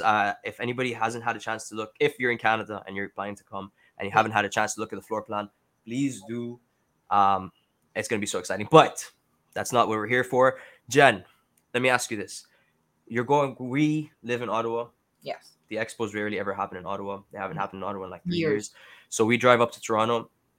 So I'm asking you, what are some things that you take with you before you go to the expo so that you're ready for the drive back when you have the animals that you purchased at the expo? And then like what are some things that you do to make sure that they're staying safe in the journey? And like this time we're staying there for multiple days. And if you happen to buy an animal on day one, what are you going to do to keep it safe while we're there? That kind of thing. So leading up to the expo, I'm sourcing. That is like most of my purchasing typically will happen around the expos I because told you she's already been buying animals. I'm not Yes. lying. not compulsively. Like I'm talking No, of about course. that I've been planning on for years. Like I've been like it's like I said, like the Friendly Frogs was 10 years in the making before I got them. Like Yeah. so I'm reaching out to people. You're looking in the community for who has what, because we have Morph Market, but in Canada it's not what it is in the US. If you're watching from the US, I'm like it's starting to take off, but it's not like that. So for us, most of it's done through Facebook and Instagram and just word of mouth. So, and I'm terrible. I'm so bad for listing my own animals also. Like if I have something you're looking for, you're better off to contact me through Instagram. That's where I do most of my sales. And then it's mostly word of mouth. And I will jump in and say that we will also be able to bring animals up from Ottawa with us to Toronto. And Jen has a lot of animals. I do. So we'll say this afterwards. But if you are interested, message Jen. get yourself ready. So do you. Well, yeah, I also have. Are you bringing stuff to sell? Like I am. I'm bringing frogs. pre-sales, I'm I mean? bringing stuff Yeah. like that. Yeah. So, yeah, if people are It's looking for not just animals. vending at the show. Like, yes, the vendors are going to have really cool things, but it's also about just having everybody in the same city for a few days so that you can kind of figure out who has what, and then you're able to kind of Community network trade, sell, buy. You're not going to see emerald tree skinks on a table at No. the expo. No. You're not going to see the morphs of samboas I'm looking for, the type of snake I'm looking for on a table. I mean, if I do, I'll buy it. But like, you know, those were the impulse buys will come in. But like realistically, most of what, if you're looking for specific things, you usually have to contact ahead of time and pre-order. When I first got my Viper geckos, like I remember walking around the show with it. Everyone's like, "Where did you find those?" And I'm like, "Well, they weren't on a table. Like it was I bought them in advance and I picked them up here." And especially when you get into like, I don't want to say high-end animals because I hate categorizing and like eliting, but like certain animals, more advanced animals. Yeah, species, rarer species. People aren't necessarily going to bring and put on a table because the chances of it selling is lower. It has to be someone looking for that species. And so they might not have it on a table. And you might talk to that vendor at the show and they're like, I have that, but it's back in BC because I didn't know somebody wanted to buy it. I wanted to bring it, yeah. And then you're stuck shipping. And we do have shipping options now in Canada, but nothing is as good as someone handing it to you and not having to go through FedEx. So realistically, it's just, you save yourself. Especially with what's happening with FedEx right now. Especially with what's happening with FedEx. So I have people that I would have shipped animals to that right now. I just prefer just to, if we're going to see each other in a few weeks, let's just do the handoff there. It saves you money. It saves stress of my animal. It's just nicer. So yeah. So contacting people, finding out who breeds, what you're looking for, and doing all that legwork. It makes a purchase more fun because it spreads it out anyway. Yeah. And it prevents the impulse buys that you might regret later. It prevents you showing up at the show and going, I wanted to buy something and I didn't find anything that piqued my interest, so this is good enough. Which you know, it's sad to say, but people do it.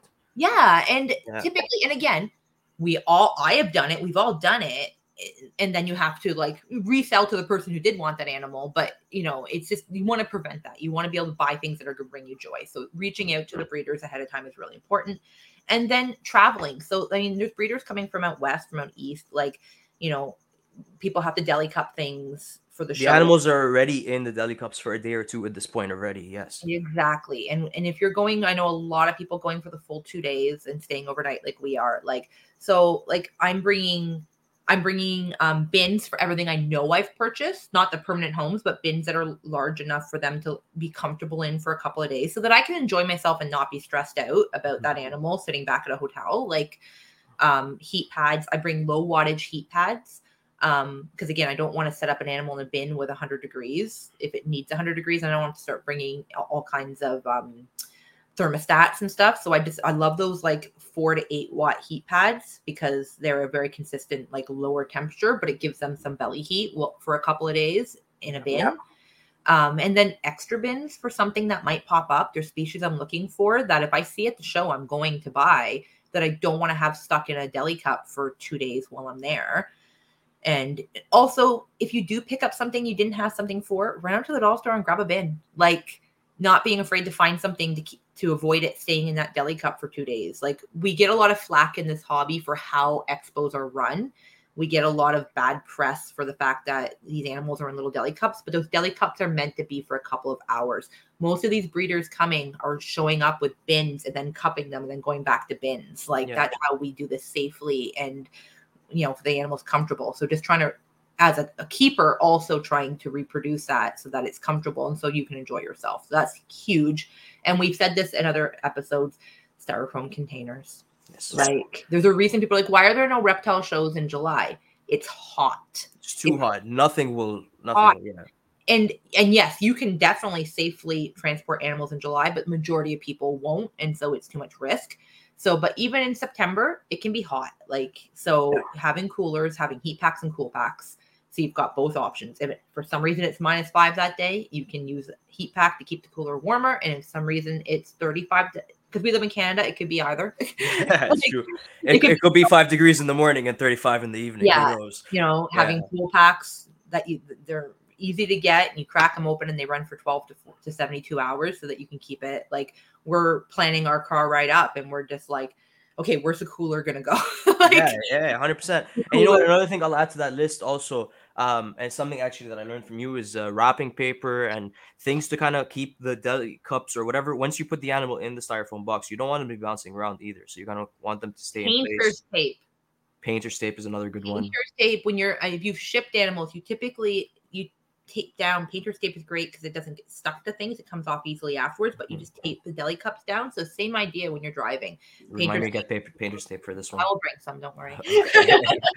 But painter's tape to be able to hold them down. And a 1-day show is different than a 2 or 3 day show. Like this is, as the hobby's advancing in Canada, we can start to have these kind of shows, like be prepared for, there's different talks on different days and such. So you want to be there for the whole, like we'll be there opening to close. They'll be dragging our asses out of there. So, but I want to be able to purchase. I can guarantee it. They will be dragging me out there. And I want to be able to have my animals safe, that I'm not worried about them when I'm going back that second day. So really ways to transport them, coolers. And coolers are not just for cold or just for hot. They're for both. Having ways to control the temperature in those coolers. And having extra just shoebox size bins is going to be better for a leopard gecko you decided to pick up last minute than leaving it in a deli cup for. I never travel anywhere without bins. Like my wife is always complaining because the back of my car always has different bins. There's almost always a heat pad back there. There's almost always a cooler because I source things. So I might be in Hamilton and find a store I didn't know about and source something that I knew somebody was looking for. Just pick it up on the spot and bring it back. But that animal's like, I picked up a blue tongue skink for somebody in Peterborough a couple weeks ago. And it's like, I had something with me to comfortably house that blue tongue skink for that time. Keep it warm and all of that. Yeah. Yeah. Like, so just trying to get rid of some of that stigma in the hobby that we just put these things in little tiny boxes and so we can enjoy them. Like, and so that they're ours. Like, no, the animal care is important.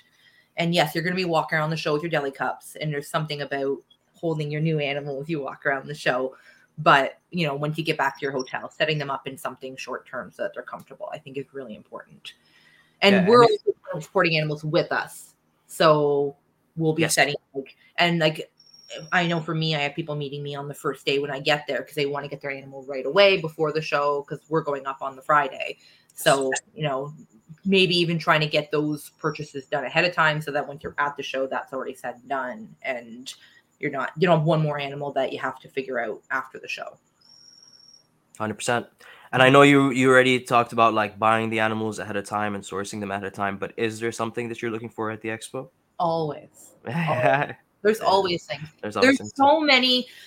There's things that you don't always know what you're looking for. There's certain categories of animals. There's scorpions, I'm sure, that I would love to own that I don't know about yet. And that's why these expos are amazing because you can go over to a booth and chat with somebody and be like, yep, this fits my bill and I want to try this. Like there's new things in the hobby all the time and nobody knows everything. So definitely, I'm looking for, like I said, certain types of snakes that I might be willing to branch out into. I'm really interested in skinks right now. I definitely would like to. I've got my emeralds set up. My the olive tree skinks are also something I'm really enjoying. I saw black ones the other day, all black. Yes. So I've seen a few pictures, but apparently they're very skittish. Okay. We might have been looking at the same thing because that's also what they. Yeah. But that's something that if I saw on a table because I'm trying to learn more about skinks and get more information out there, I might pick them up. And it might not be the species for me, or it might, incite a passion that's gonna now make those available captive bred. So that's the kind of thing that always looking. But again, just not going into that show with the idea of I have to buy something. You can go to these shows and learn and just and plan for a year from now. Talk to people who are keeping things that aren't even available yet and be like, this is something I'm going to want to get into. And it's expensive. It's an expensive hobby.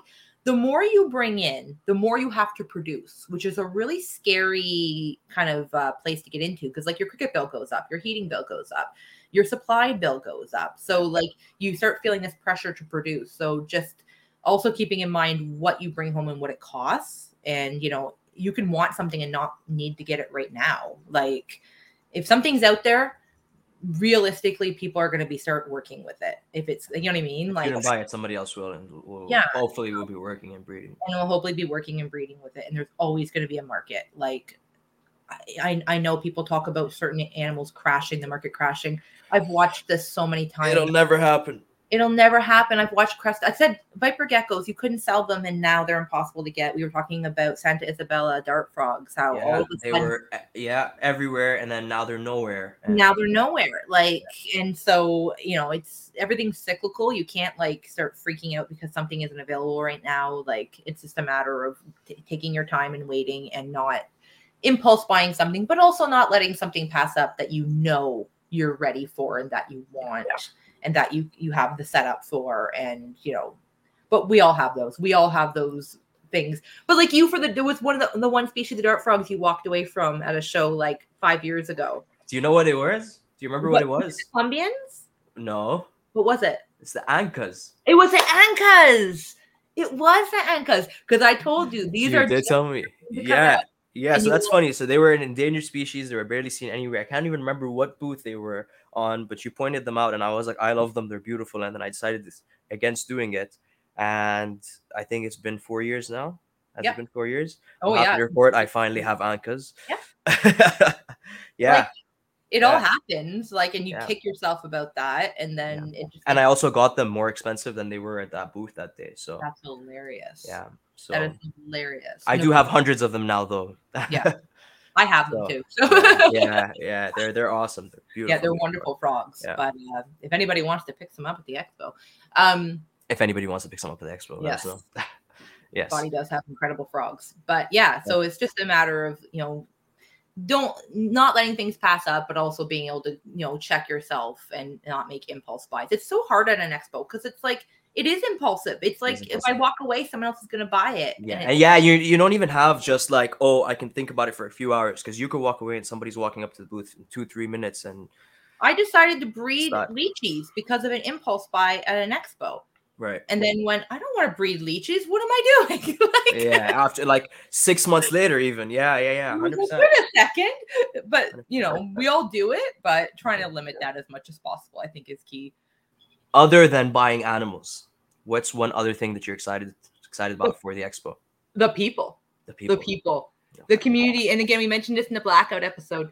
This community is incredible. There's people I met 20 years ago that aren't in the hobby anymore that I'm still in contact with. Like, it's yes. And like, even like these big breeders that you see, like, the majority of them still want to chat. Like, they're down to earth people that want to talk. 100%. Yeah. People I talk with, breeders I talk with on Instagram all the time, and it's like to see them in person. I was gonna say that's another thing. People you've never met before that you're chatting with daily, and then suddenly you're finally getting to meet them. Like, being able to just like sit there and be excited about our silly little thing that brings us joy together, and like just geek out over these things and find out what projects they have on the go. There's stuff that I don't talk about, you know, with everybody. You know, I have exactly. Yeah, I have my spider people, and I have my scorpion people, and I have my gecko people, my snake people, and it's exciting to just get with those people and have those conversations. And like we're going to be staying with a group of people. Like, it's going to be fun watching what they're excited about, not just what they buy, but like what they find at a table.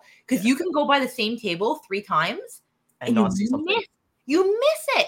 Yeah. And it's like, and then they bring you back and go, look at this. And like, sometimes just seeing it on the table is all I needed. I didn't need to own that animal. I needed to say, I've seen that animal. That's what I like about being in person. Yes.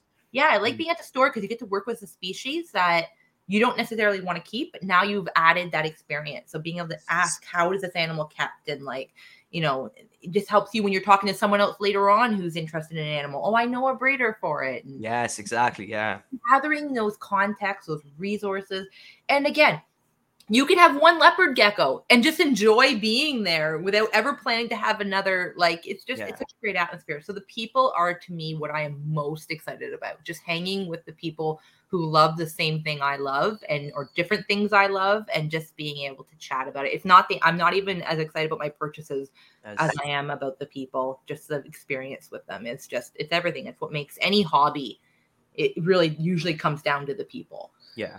You know, it's something Zoe said after the last expo. It was her first expo that we took her up with us too. Oh yeah. And she was like, it was crazy being in a room where we're no longer the weird people for liking reptiles. Now everybody in the room likes reptiles. So it's like we're normal people now. When my wife comes, she'll often just hold my purchases and stand in the middle and yes. And Yeah. like she's just not. It's not her thing. It's like nothing. I'm not the normal one now. Yeah, she's the weird person in the room. Like you're either it's your passion or it's not. So yeah, and you have to. Everybody's a different person at the expo. Like oh yeah. Expo Gen is different. I mean, Yes. regular Gen's already a lot, but Expo Gen is like times a million. Like you can't catch Jen at the expo. You turn around and she's already been at 4 tables and back. God, and come look at this. Come look at this. Oh my God, I just found so and so. And like, that's true. It's important. It's like an amusement park. You're running from ride to ride and you're just on this high, and it's joy. It's joy, and it doesn't have to be about the purchase. It's just joy being there. What about you? I love it. I can't wait. Like everything, of course, the people as well. But everything, the talks. There's gonna be an aquascaping competition that I want to watch. There's a bird section. I want to see some parrots. Like there's just so much. I'm so excited for it. Because this is but combined. the people is the big thing for me as well. The Pet Expo combined, right? It is the Pet Expo. It's the Aquatic Expo. There's even a tropical plant section. So that I am also very excited about. I figured you would be. I also like my mammals, which we didn't talk about, but I keep mammals. I breed degus, and there's a small animal village. I know. And there's a few colors of degu, which are really hard to get right now. So secretly, I'm kind of hoping there might be degus there, but who knows? But we're gonna find you a pied degu there. There we go. I have one. You have a pied degu already? I would, but I really. I was completely joking there. Okay, that's hilarious. I really like a black degu or a sand degu. If anybody sees it, find me and pull me over. Okay, done. And there's gonna be a lot of talks, right? There is gonna be a lot of talks. There's gonna be the Dave Kaufman Ball Python movie is gonna be playing there. There's gonna be there's the CRBE Lounge. If anybody's interested in music, like Reptile Keepers that play music will be playing there. It's just gonna be so much. There's so much packed into 2 days. I cannot wait. It's gonna be so good. Please come find us. Come say hi. Or message us on Instagram. Like again, on Instagram, JHeyJ. Message me and let me know you're gonna be there, and we can just meet and say hi. Like I love meeting people that I chat with all the time, and finally actually get to see what you look like. And exactly, I usually end the episodes by saying, tell us where they can find you, but I'm gonna take it from you this time. Don't find her, come find her at the expo. Yeah, and JHeyJ on Instagram, but come find her at the expo. Is there anywhere else they can find you actually? Just so we don't leave any links untouched. I do Instagram. I have my TikTok and my YouTube. Same thing, JHeyJ, but I don't produce there as much. I spend most of my time on Instagram because it's where people know where I am, and like I said, it's where I do most of my sales and such. And expos. And here in Ottawa at Critter Jungle. Here in Ottawa at Critter Jungle. I do retail consulting there, so I'm there a lot. So I have lots of people that will try to see when I'm going to be there, and we meet at the store. And again, it's lovely to meet locals there. So yeah, absolutely. That's where you can find me, or maybe here again. Who knows? Maybe we'll do another episode. Definitely. We already have so much planned, so much more to talk about. We barely scratched the surface of Jen's keeping, so you'll definitely be seeing her again. But I am going to wrap this episode up because I want you all to go look at websites and vendors for the expo. But no, seriously, thank you very, very much, Jen, for coming on and for giving us all that very useful information. We'll start planning the next episode very soon. Yes. And JHeyJ on Instagram. Go give her a follow. Go get your expo ticket. Follow me on Instagram as well, Daffy's Reptiles and Daffy's Roundtable for the podcast. Thank you all for listening, and we will see you at the expo. Bye.